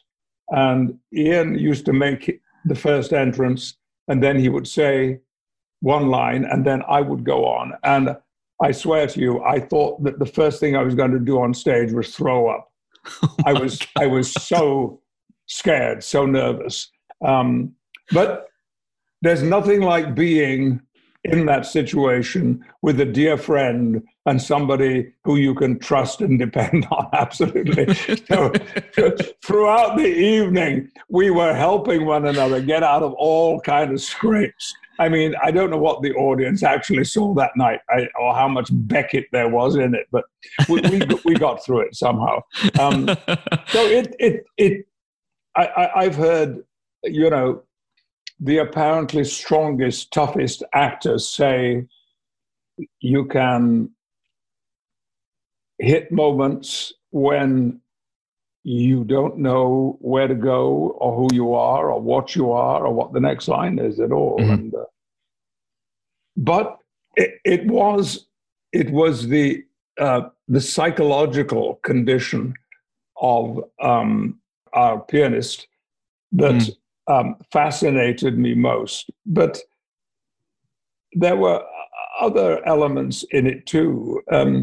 And particularly when Katie Holmes got cast, I was so thrilled about that because she does wonderful work. Yes. And I for those who are going to see the movie, maybe this wouldn't be helpful, but I don't play a note of music. But I made sure that if I said yes to the offer, I would have months of preparation and classes and work, not to learn to play the piano, but to learn to look as if I was playing the piano. And it was one of the best periods in my life because there are videos of or recordings of people going back to 100 years. And to watch so many, and especially if you could find the same piece and then watch different people playing exactly the same piece of music was extraordinary. And then I worked with 3 different pianists, one here in Los Angeles, one in New York, and one in Montreal, where we filmed the piece. But fortunately, there were 2 world-class pianists, one of whom I've worked with quite a lot and I adore, Emmanuel Axe. He and I we have a kind of party piece that we do from time to time. Unfortunately, it's a 50-minute long party piece, so you don't get asked for it very often. And the brilliant John Lill, who is an extraordinary English pianist. And I went to concerts and I watched them and I talked to them. And little by little, the connection with the keyboard became stronger and stronger, and I could feel it. And it was, I've always loved classical music, particularly piano music. And so to be sitting on a concert platform behind a Steinway concert grand with the music playing on loudspeakers, and all I had to do was to become part of the music and play it. I mean, that's as close as I will ever get. But it was, it made for a wonderful experience, all in all. And, it's interesting. How do you, when you are somebody's superbly gifted, superbly talented, and then a crisis hits your life, how do you deal with that? How do you handle that, the overwhelming turmoil of disaster that comes with some experiences? And so I loved every moment of this. But it strikes me, Patrick, I mean, you turned 80 a week ago. A happy belated birthday. Thank you. It strikes me as well that, recently the likes of Picard and this movie, and you've announced recently that you're writing a memoir. I don't know whether it's a natural byproduct of reaching 80 that you begin to look backwards, but it strikes me that there's a theme that's running through a lot of your work at the moment. Is that deliberate or accidental? It's more accidental than deliberate, I think. I had, for a long time, I had not believed that I was approaching 80.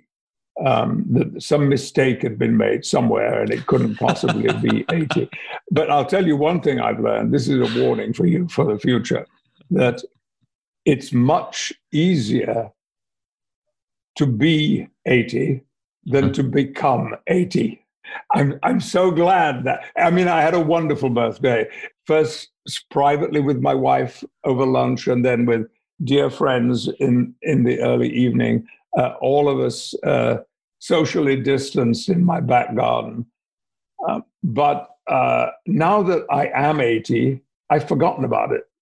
It's, unless someone mentions it unexpectedly. And sorry. Life has not changed. That is good, because whenever I hit 40 a couple of years ago, I didn't have the full blown cliched meltdown. I didn't have an affair with my secretary or anything like that, but I did have a wobble. If I'm completely honest, Really? Yeah, I had a bit of a wobble, a bit of an existential "what have I done with my life" kind of moment. Yeah. Did you have something like that when you hit? Well, never mind 80, but 40, for example. Well, unfortunately, my 40th and my 50th birthday were horrendous days. Oh no. I'll tell you a little about, as you mentioned, your 40th. On my 40th birthday, I was filming in Ireland.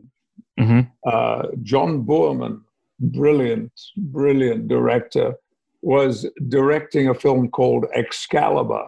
Yes. The Arthurian legend. Mm-hmm. And we wore full armor, for long periods of that film. And the call was always early because it took a long time for everybody to get dressed, to get into armor. And once we'd got it on, we were under strict instructions not to remove any of it. Mm-hmm. So we wore it for the whole day. I think we might have been allowed to take something around our necks off at lunchtime, something like that. But you couldn't take it off because then it would take so much time to put it back on again. And I was ready to go, ready to shoot by 7:30 in the morning. And at 3:00 in the afternoon, one of the assistants came to me and said, "Patrick, I'm really sorry, but we're not going to get to you. So, you can change now and go home."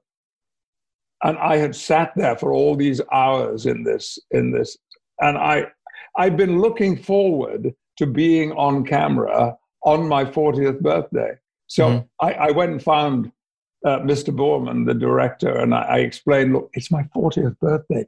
Can't you find a little moment for me to be in?" And he said, "No, I can't. No, that wouldn't work." I said, well, let me just be a background character. I'll wait a bit. And he said, no, we can't take that risk. No, I'm sorry. I'm really sorry, Patrick, but that's it.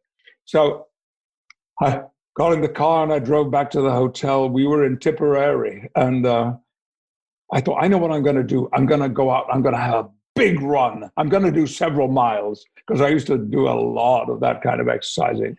Mm. So I got out of the hotel and I'm thumping along one of these narrow Tipperary roads. And I see this big truck coming down and it's taking up a lot of the road. And I think, oh, it's going to slow down or move to one side. Oh, no, it's not. And I had to literally leap into the ditch on the side of the road. Oh, my God. I very badly twisted my ankle, really badly. So I came limping back to the hotel, so fed up. And there I saw one of the other cast members who was a dear friend. And I said, "Look, would you have dinner with me tonight? Just the two of us, because we get on so well. And it's my birthday. And, I'd like to celebrate." Well, there was another actor in the film who was drinking very heavily. Uh-huh. And we were in the restaurant, the two of us, and he was in the bar, which adjoined the restaurant. And suddenly we heard all this yelling and shouting. And then somebody screamed. And one of the other actors came backwards out of the bar door, having been hit in the face, and fell over a dinner table where there was a family of 12 all having a celebration. And he crashed down onto the table. And then I spent the rest of the evening with my friend trying to calm everything down. So that was my 40th birthday.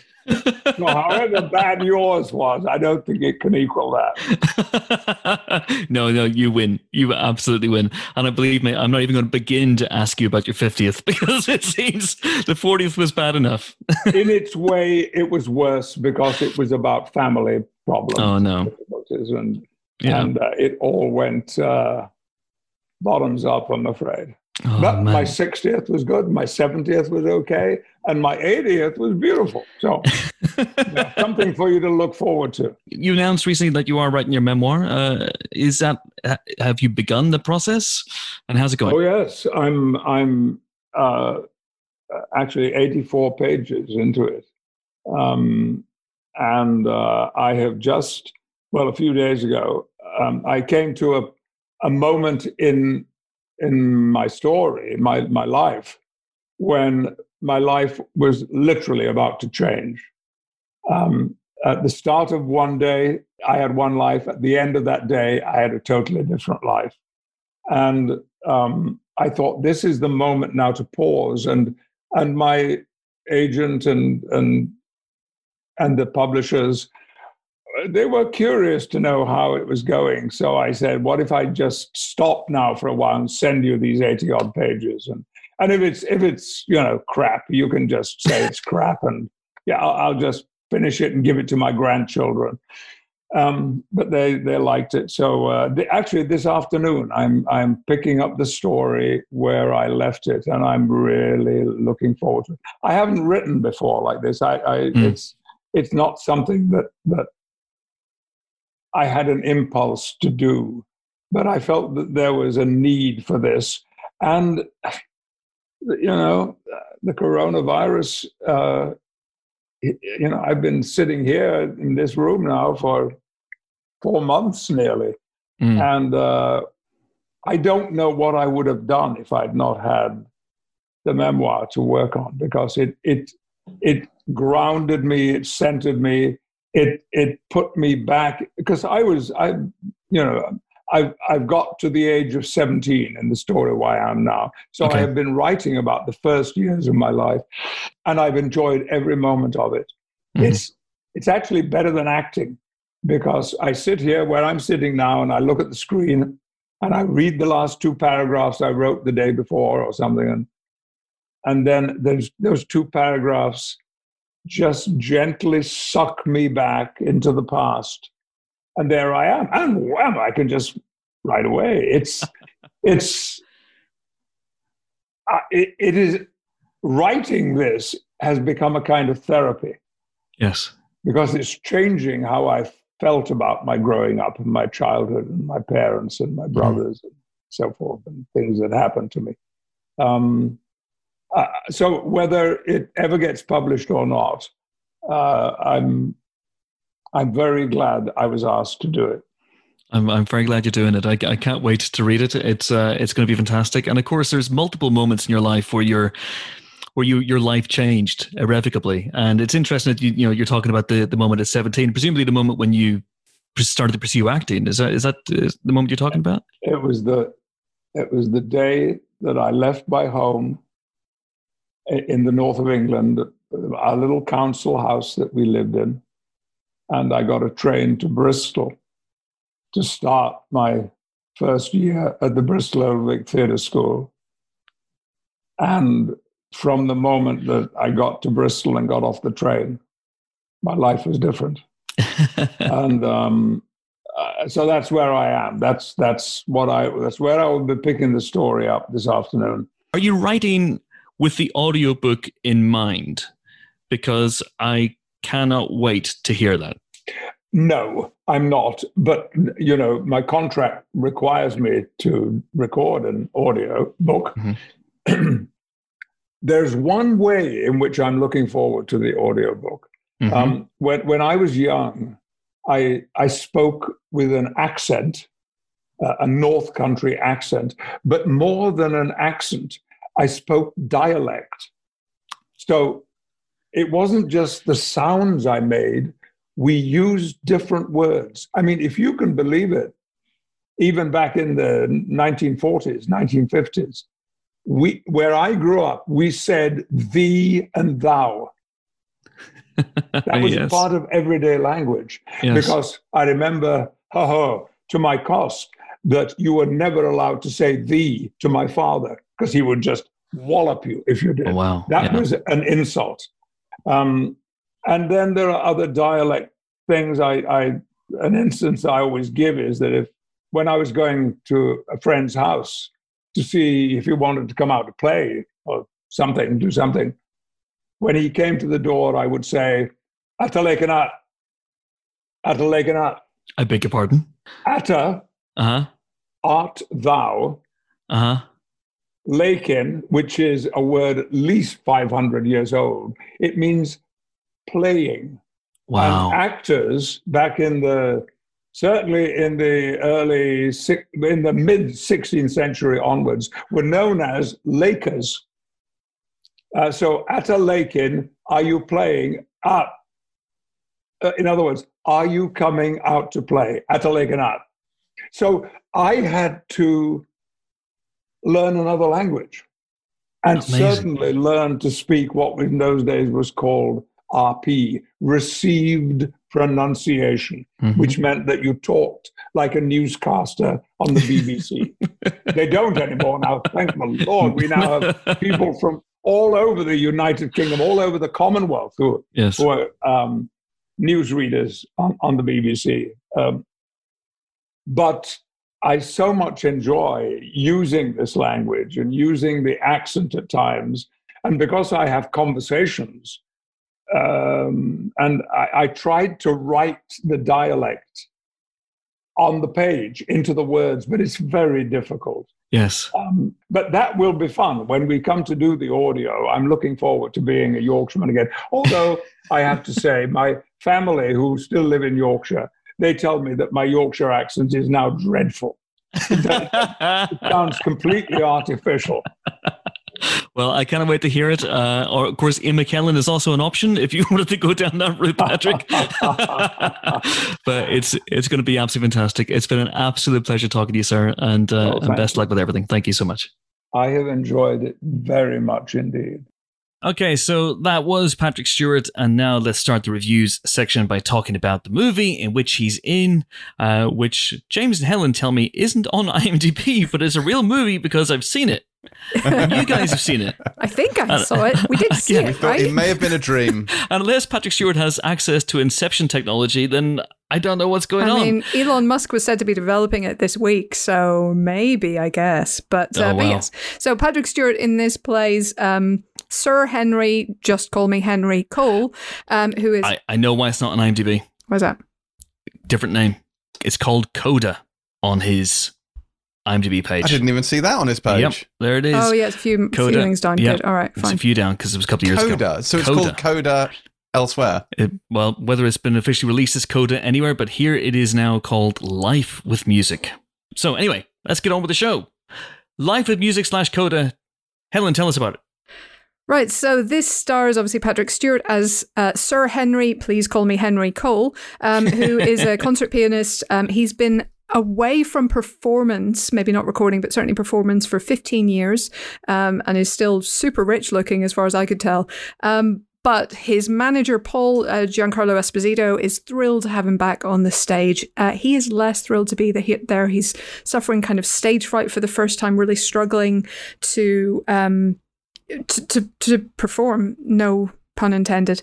He's just clearly not happy where he is. He's lost some of his old facility with performance, and it gradually becomes clear that he suffered a loss years ago, which is why he stepped back from performing when he did, and he's maybe not quite as over it as he thought he was, and he's maybe struggling when he gets back. Into this mix comes Katie Holmes' New Yorker journalist, Helen Morrison, who's a former pianist herself, and is trying to interview him for a piece. And it's one of those films where a female journalist strikes up a possibly inappropriate romantic or emotional, at any rate, relationship with her subject and gets completely distracted from the job she's supposed to be doing. But anyway, we'll leave that aside. This is a film by Claude Lalonde, and it's very good in places, I think. It's really, really good anytime it's on Patrick Stewart, because I think he's absolutely fantastic in this film. I think especially at the beginning, there are moments where the dialogue could not be less like real things people say to each other. It doesn't feel like any exchange of sentences that anyone has ever actually exchanged in the world, but it kind of works within the slightly heightened, rarefied world of the people in the movie, perhaps. My bigger problem was that Helen was not much of a character at all, And I didn't buy her for a second, even besides, any sort of lack of professionalism in terms of her relationship with Henry. It just, there's nothing there. There's no there, despite Katie Holmes' best efforts. And I didn't quite buy her. I still enjoyed the movie because I think it's very much Patrick Stewart's movie, and I think he's so good in every single scene. Obviously, as you'd expect from a movie about a classical pianist, the music is also fantastic. It's mostly classical needle drops. Can I say that? Classical needle drops throughout, but they're well chosen and they're incredible music. I just thought that, that relationship was the bit that let it down because there is only one person in it, and it's him. Yeah, I know what you mean about Katie Holmes' character. She feels like she's sort of a mood that wafts in and out of this film to affect Patrick Stewart. And watching this, I was picturing your face a little bit. This is a funny one, isn't it? Because the plot is very just. Oh, it's barely disposable. Yeah. It is barely. There is barely a plot here, but I guess that's not what it is. It is all about him, and and I have a thing. I love face acting on certain actors, and I love face acting on few people as much as I love it on Patrick Stewart, and he does some pretty magnificent face acting in this. And indeed some finger acting, though there are not in fact his fingers. But yeah, I there's something about this, and you could say, look, do we really need to see another meditation on grief? And the answer to that is surely no. But it's really quite sweet and touching, and he's so sort of fragile and hurt. And there's a particular scene in this again where something just breaks him, something quite simple breaks him, and it's just this great love of his life, as you find out, which is which is dealing with this loss, and it's affected the core of his being, his ability to play, which is what defines him as a person. And I thought this was a really, really sweet movie, and weirdly exactly what I needed at that particular point watching it. I was like, oh, this is lovely. It's a big shout out actually to the cinematographer Guy Dufaux, because this is a beautiful looking film. There's sections all around Europe, and I don't know, what is it Germany, Helen? Is it Austria and places like it? It's Switzerland, yeah. So it's somewhere Alpy, but it really does. It's some beautiful shots in this, and the soundtrack is glorious. There's lots of Schumann and Schubert and Rachmaninoff in there. So you would imagine for a film about a pianist that the no Randy Newman, the piano playing it would be good. There's no Randy Newman in that, I'm sorry to say. Big shock. But yeah, it sounds great. It looks great. Patrick Stewart is great. Yeah. It doesn't really have a story, but yeah, I think this is good. I liked it. I realised I've made an error in asking James to review a Patrick Stewart movie. That's right. No, I'm also of the same Star Trek The Next Generation, as it were.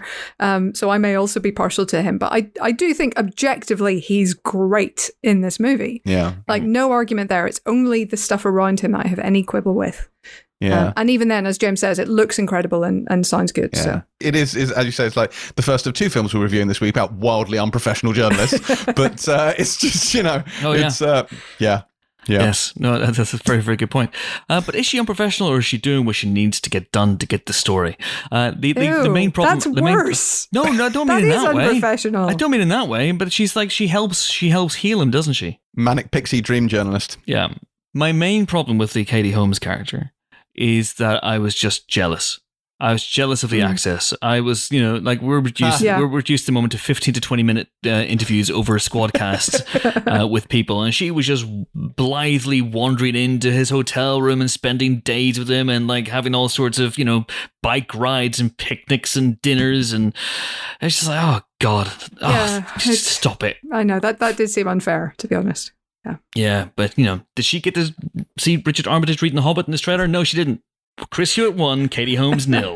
Take that, Katie Holmes and the so-called New Yorker, if any that even exists. Anyway, I really liked this film. I thought he was tremendous. It has one of my favourite shots of the year, weirdly enough, because it's otherwise quite an intimate drama, but about 20 minutes from the end, there's a shot where you just go, what the hell? Where did that come from? There's this wild shot of incredible technical ambition just thrown in out of nowhere. It's like, okay, that's bizarre, but I'm on board with it. And it's very much the Patrick Stewart show. Although not as cool as that sounds. Yeah, absolutely. But yeah, we don't have a review of this on the Empire website yet. So we give it anywhere between 1 to 5 stars. James will be back next week to increase the star rating. Oh my God. I'm saying 3. Yeah, all 3 of them for Patrick Stewart. Yeah. Yeah.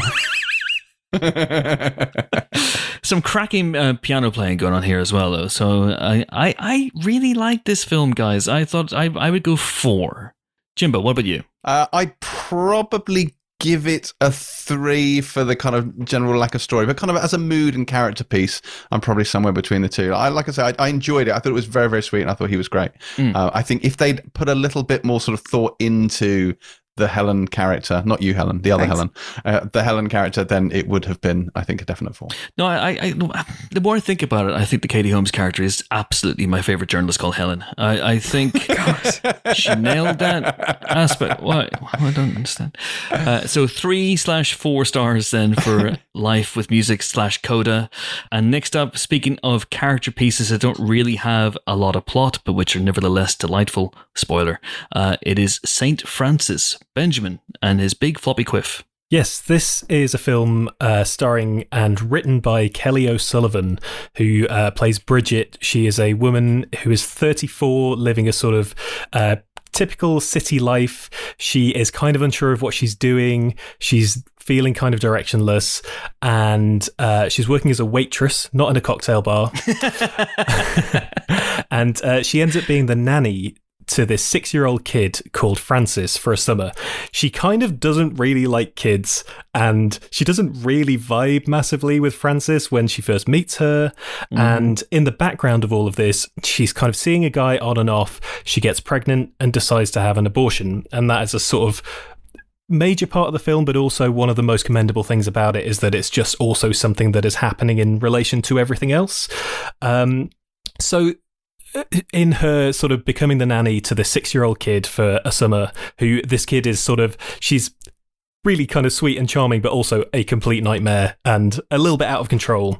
And they sort of, I don't know, learn things from each other over the course of the summer, which sounds super cheesy. And I think there is a version of this film that exists that is a much cheesier version. But this has a real refreshing, frank, emotional honesty to it. The characters are really, they are flawed and they have a lot to learn from each other. I think that's one of the things that makes it so good is that at each point in the film, there will be a character who you'll think, oh my God, why are you doing that? Why are you acting this way? And they sort of all learn a lot from each other in the way that they act, especially Bridget and Francis. Kelly O'Sullivan is great in this, and like I said, she wrote it, and she's so funny. It's really peppered with a lot of really chuckleable lines and observations. She's kind of like, this is such a basic sort of comparison, but you know the way someone like Greta Gerwig, the way that she can say something in such a throwaway way that it makes you laugh. It's the delivery, it's the tone of the whole thing. She has her own distinct style, but it has that feel to it of, this person who has written this and knows this character inside out and knows how to play all those tiny moments that make you laugh, which is really, really great.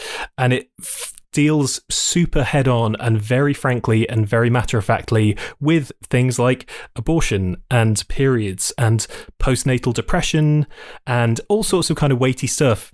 And it deals with those things with the necessary weight that they require without the film itself feeling weighty. It has generally, there are darker moments in it, but it has a generally pretty heartwarming tone, especially towards the end of it, and you get some kind of nice resolution in a way that feels really earned. It doesn't feel like sort of cheap resolution. You're going to come out of this feeling pretty good and feeling like you've seen something kind of special and a really great arrival for this really exciting new voice. So she wrote it, and it's directed by Alex Thompson. It's his directorial debut. He has a very sort of classic American indie film style. It's all about the characters and the dialogue and the mood and the atmosphere and the conversations that these characters are having with each other, and without really getting in the way. And that is exactly what this film needs. So it's really funny. It's full of great performances, and it's funny, made me laugh a lot. So big recommend for St. Francis. Yep, same here. Not a lot to add to that, except Kelly O'Sullivan should mention as well that she partly draws upon her own experiences in real life. And Alex Thompson is her partner also in real life. So, they show tremendous promise, I think, as a directing, writing team going forward also. I thought she was absolutely tremendous. And also, all the way through, I was going, she really looks like someone. she really looks like someone, but I can't quite place it. And then it hit me, Kate McKinnon. So she looks a lot like Kate McKinnon. So the two of them should play sisters in something. Get working on it right now. A high concept comedy. I thought this was absolutely tremendous, guys. We gave it 4 stars, and I'm bang on board with that. Last this week, we're going to move on to How to Build a Girl, which is based on the semi-autobiographical novel by Caitlin Moran. Jimbo, you have titled yourself How to Build a Bell End this week. Well, you know, I like to be on brand. Yes, this is the new film by Koki Gedroich, sister of Mel. And this is, as you say, based sort of kind of loosely on Caitlin Moran's own life, and it stars Beanie Feldstein in her first kind of main lead role after Booksmart as Johanna, set in 1990s Wolverhampton. She goes up on a council estate with her many brothers and sisters and dreams of getting out, getting away, getting all the way to the FBI. No, that is not in fact the plot of this film. What she actually wants to be is a journalist. She wants to write dreams and give you the FBI. DME, right? So she wants to be a writer, and so she manages to get the attention of a music magazine down in busy London, a music magazine called D&ME. You see what they did there? It's very clever. So she manages to get her job there, writing a piece, and eventually strays away, realizes that she's not going to hack it at sort of writing about things she loves, realizes she's going to have to start writing about things she hates. So she adopts an evil persona of Dolly Wilde, dyes her hair, adopts a interesting sort of outfit, and begins sort of writing takedown pieces for this magazine. And it's sort of charting her kind of, it's not even a rise and fall, it's more like a descent into evil, because she becomes an unrepentant bellend. And I think this was what I struggled with about it. It's intentional. James saying that. Yeah, it is. But this is an intentional thing. So she's very self-aware in this towards the end. Like, she realizes what she's become. Like, she becomes absolutely insufferable as this character that she adopts, this Dolly Wilde character. And she comes from, as I say, this council estate in Wolverhampton. She puts on this sort of Wolves accent, which I think she does a pretty good job of generally. It is quite a difficult accent to nail. It does wobble at times, I think mainly in the voiceover, but I think she does a pretty good job with that. And you know, her dad's Paddy Considine, her mother's Sarah Soleimani, and but she goes down, she meets this editorial team. Frank Delane is on there, and this editorial team is like no magazine I've ever worked for. They have issue meetings in a hot tub, and I got to be honest, Chris, we should do more of that at Empire. But I've tried. I have asked. I have often tried to insist, but no one wants to do it. Yeah, so I mean, I know this is 90s magazine journalism, but still. And she ends up sort of interviewing a songwriter played by Alfie Allen, and it's basically, it is her career kind of as it evolves and as she realizes and as she finds herself and this profession. I think where I struggled with this, I like Caitlin Moran's writing a lot. I've read her book How to Be a Woman. I've never read How to Build a Girl, the novel. I think the problem with this is twofold. I think Moran's sort of wit doesn't come through that strongly. So she adapted her book, so she wrote the screenplay for this, but it feels like a lot of her wit isn't in there. Equally, Beanie Feldstein, while she is fantastic in this, and she really is, she puts on a great performance, I think the fact that she plays a character who is not at all easy to like during this film really means that it kind of loses you. Like, most of the characters in here, other than Soleimani and Considine and her brother played by Laurie Kinniston, are just they're all just a bunch of bellends. And I struggled with this. I struggled liking them. I struggled to stay with them. I was quite bored. I wanted to punch a great many people in this film, and so it didn't really do it for me. I will say it has an extraordinary roster of cameos in it, most of whom appear on her bedroom wall. But there's some great cameos in here, and it's well made, it's well acted, but very punchable. Did you guys feel this?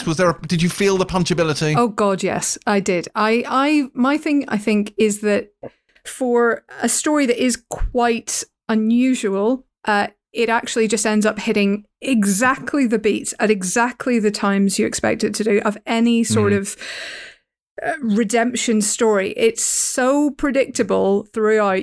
We were sitting, my sister and I watched it together, and we're sitting here cringing, going, "Oh God, she's gonna screw up at this point. Oh no, someone's gonna screw her over at this point." And it all happened exactly as we predicted at every single moment. And I just felt like she'd actually sort of, flattened her own work in trying to adapt it to the screen and trying to hit certain beats. And it left certain scenes, I think, and certain character moments completely lacking, which is why you don't like Johanna as much as you should, because, you know, she goes from, you know, a zero to certainly her own hero in her own mind, but she also goes from, you know, basically scared to talk to any boys to, and then I had loads of sex and became really good at it. And I fully applaud the film for not making a big deal of losing your virginity or something, because fine. But there's something in between that. There's some moment of gaining confidence in yourself. There is something that just wasn't on screen. And if the only way that you're kind of showing your character's inner life is in talking to people on her wall, which I think is what they were going for, that didn't work always. It didn't give you enough insight into what was going on in her head, apart from these incredibly telegraphed plot points. Instead of being about the character, it was about what she was going to do all the time. And it just felt a little bit lacking in that regard. And I felt like also characters just got kind of lost along the way. Paddy Considine, in particular, as her dad, just kind of got left to one side at one point, and the film seemed to forget that he was there, which is very nearly unforgivable when you have a character played by Paddy Considine, to be perfectly honest. That's even aside from the portrayal of journalism. I mean, I know it was the 90s and there was a bit more money around, but I mean, there was an editor in this film that has a six-pack. Don't be ridiculous. Well, Helen, I don't know what to tell you. A six-pack of beer? No, the other kind.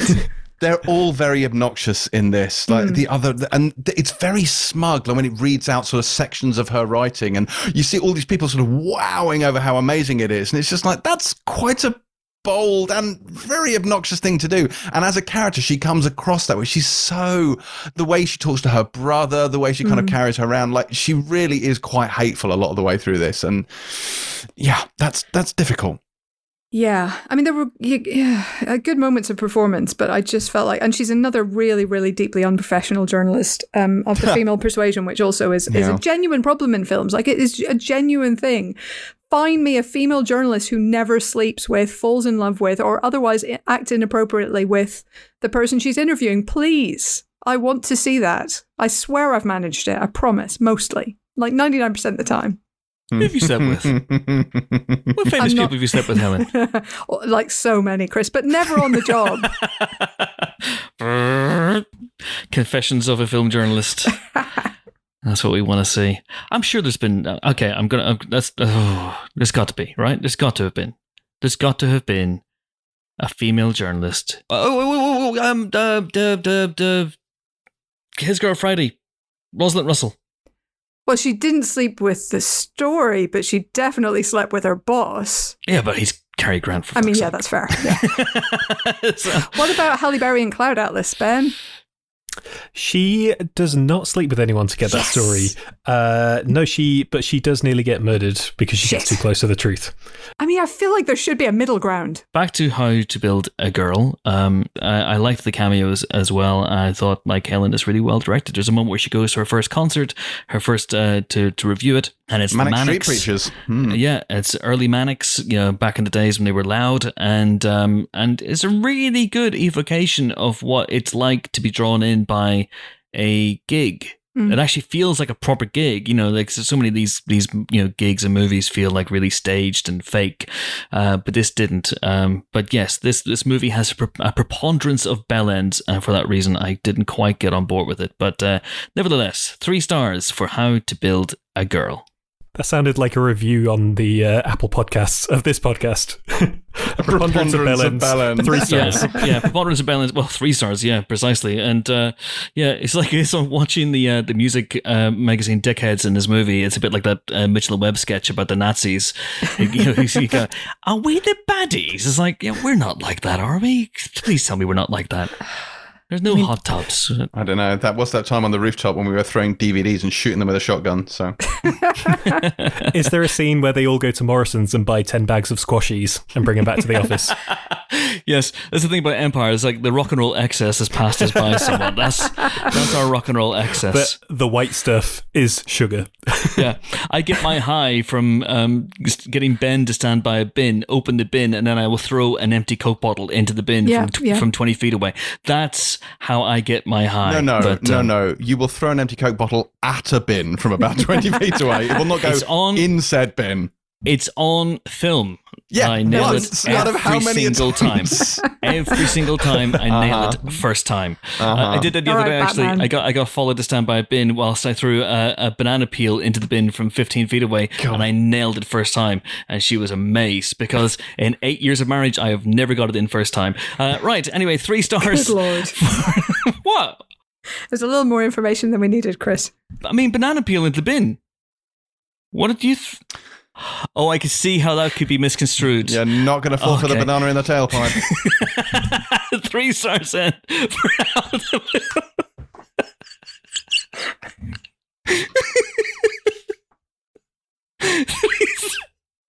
Three stars in. I think we've killed Helen. 3 stars in for how to build a girl. And that is it for this week's Empire Podcast. The last Empire Podcast, probably. Join us next week for more film-related fun, where we'll be joined by the future Terry White, Gemma Arterton, star of Summerland. That's exciting, isn't it? Well, hey. There you go. That's exciting. Everyone's excited about that. And some Empire podcast related special news as well coming your way. So if you're a subscriber to our spoiler specials, you've got a couple of recent ones for you to listen to. Chad Stahelski forming a huge part of our John Wick spoiler special, which is up there right now. It's very, very exciting. And Gareth Evans talking about the Gangs of London 5th episode, which is absolutely extraordinary piece of action filmmaking, and that is up there as well. And next week we're going to be recording and then putting up our Hamilton spoiler special, which is just Team Empire. It is just Team Empire. No Linny Manny, sadly, but it's just us talking about Hamilton for a good couple of hours. So if that sounds like your bag, then do subscribe to the spoiler specials. Go to my pinned tweet at Chris Hewitt to find out how you do that. And coming up over the next couple of weeks, we have some cracking retro spoiler specials, including Edgar Wright talking about Scott Pilgrim versus the World, and some other ones that I don't want to announce just yet until they're in the bag. But it's very, very exciting stuff. But listen, until we meet again, until then, until a auspicious occasion, it is goodbye from How to Build a Bell End, James Dyer. Bye, Chris. It's goodbye from Saint Ben. Goodbye. Ben Travis. Oh, I was too soon. Sorry. Goodbye. That never happens. I promise that never happens. You jumped the gun. It's my first time. It's my first time doing this on a podcast. It's goodbye from Saint Ben. Ben Travis, goodbye. Goodbye. And it's goodbye from... I was looking at your name, Helen, and I realised that we didn't talk about this in the news section. We didn't talk about this news story at all, no. Because it's just a rumour at the moment. Yeah. So Helen's name this week on Squadcast is Lando O'Hara. Lando, why Lando? And of course it's because the rumour this week is that Donald Glover is going to be playing Lando Calrissian once again in a Disney Plus show. It's just a rumour at this point. If something solidifies, we'll talk about it on the podcast. Absolutely. Yeah, if it happens, we're excited. And maybe this is a step closer to ending the internet campaign to make a Solo 2, which, if it happens, it happens. Free Solo. But there you go. Free Solo is good. Yes, indeed. Free Solo. That'll be the third one. So it is goodbye from Lando O'Hara, Helen O'Hara. Toodaloo.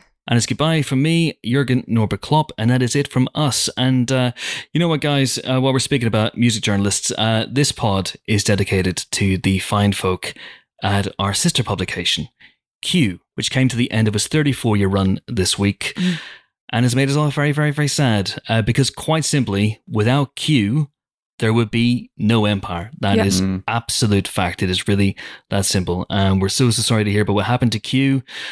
And we hope and trust that Ted Kessler and Chris Catchpole and all the wonderful writing and production staff on the magazine land on their feet and move on to bigger and better things down the line.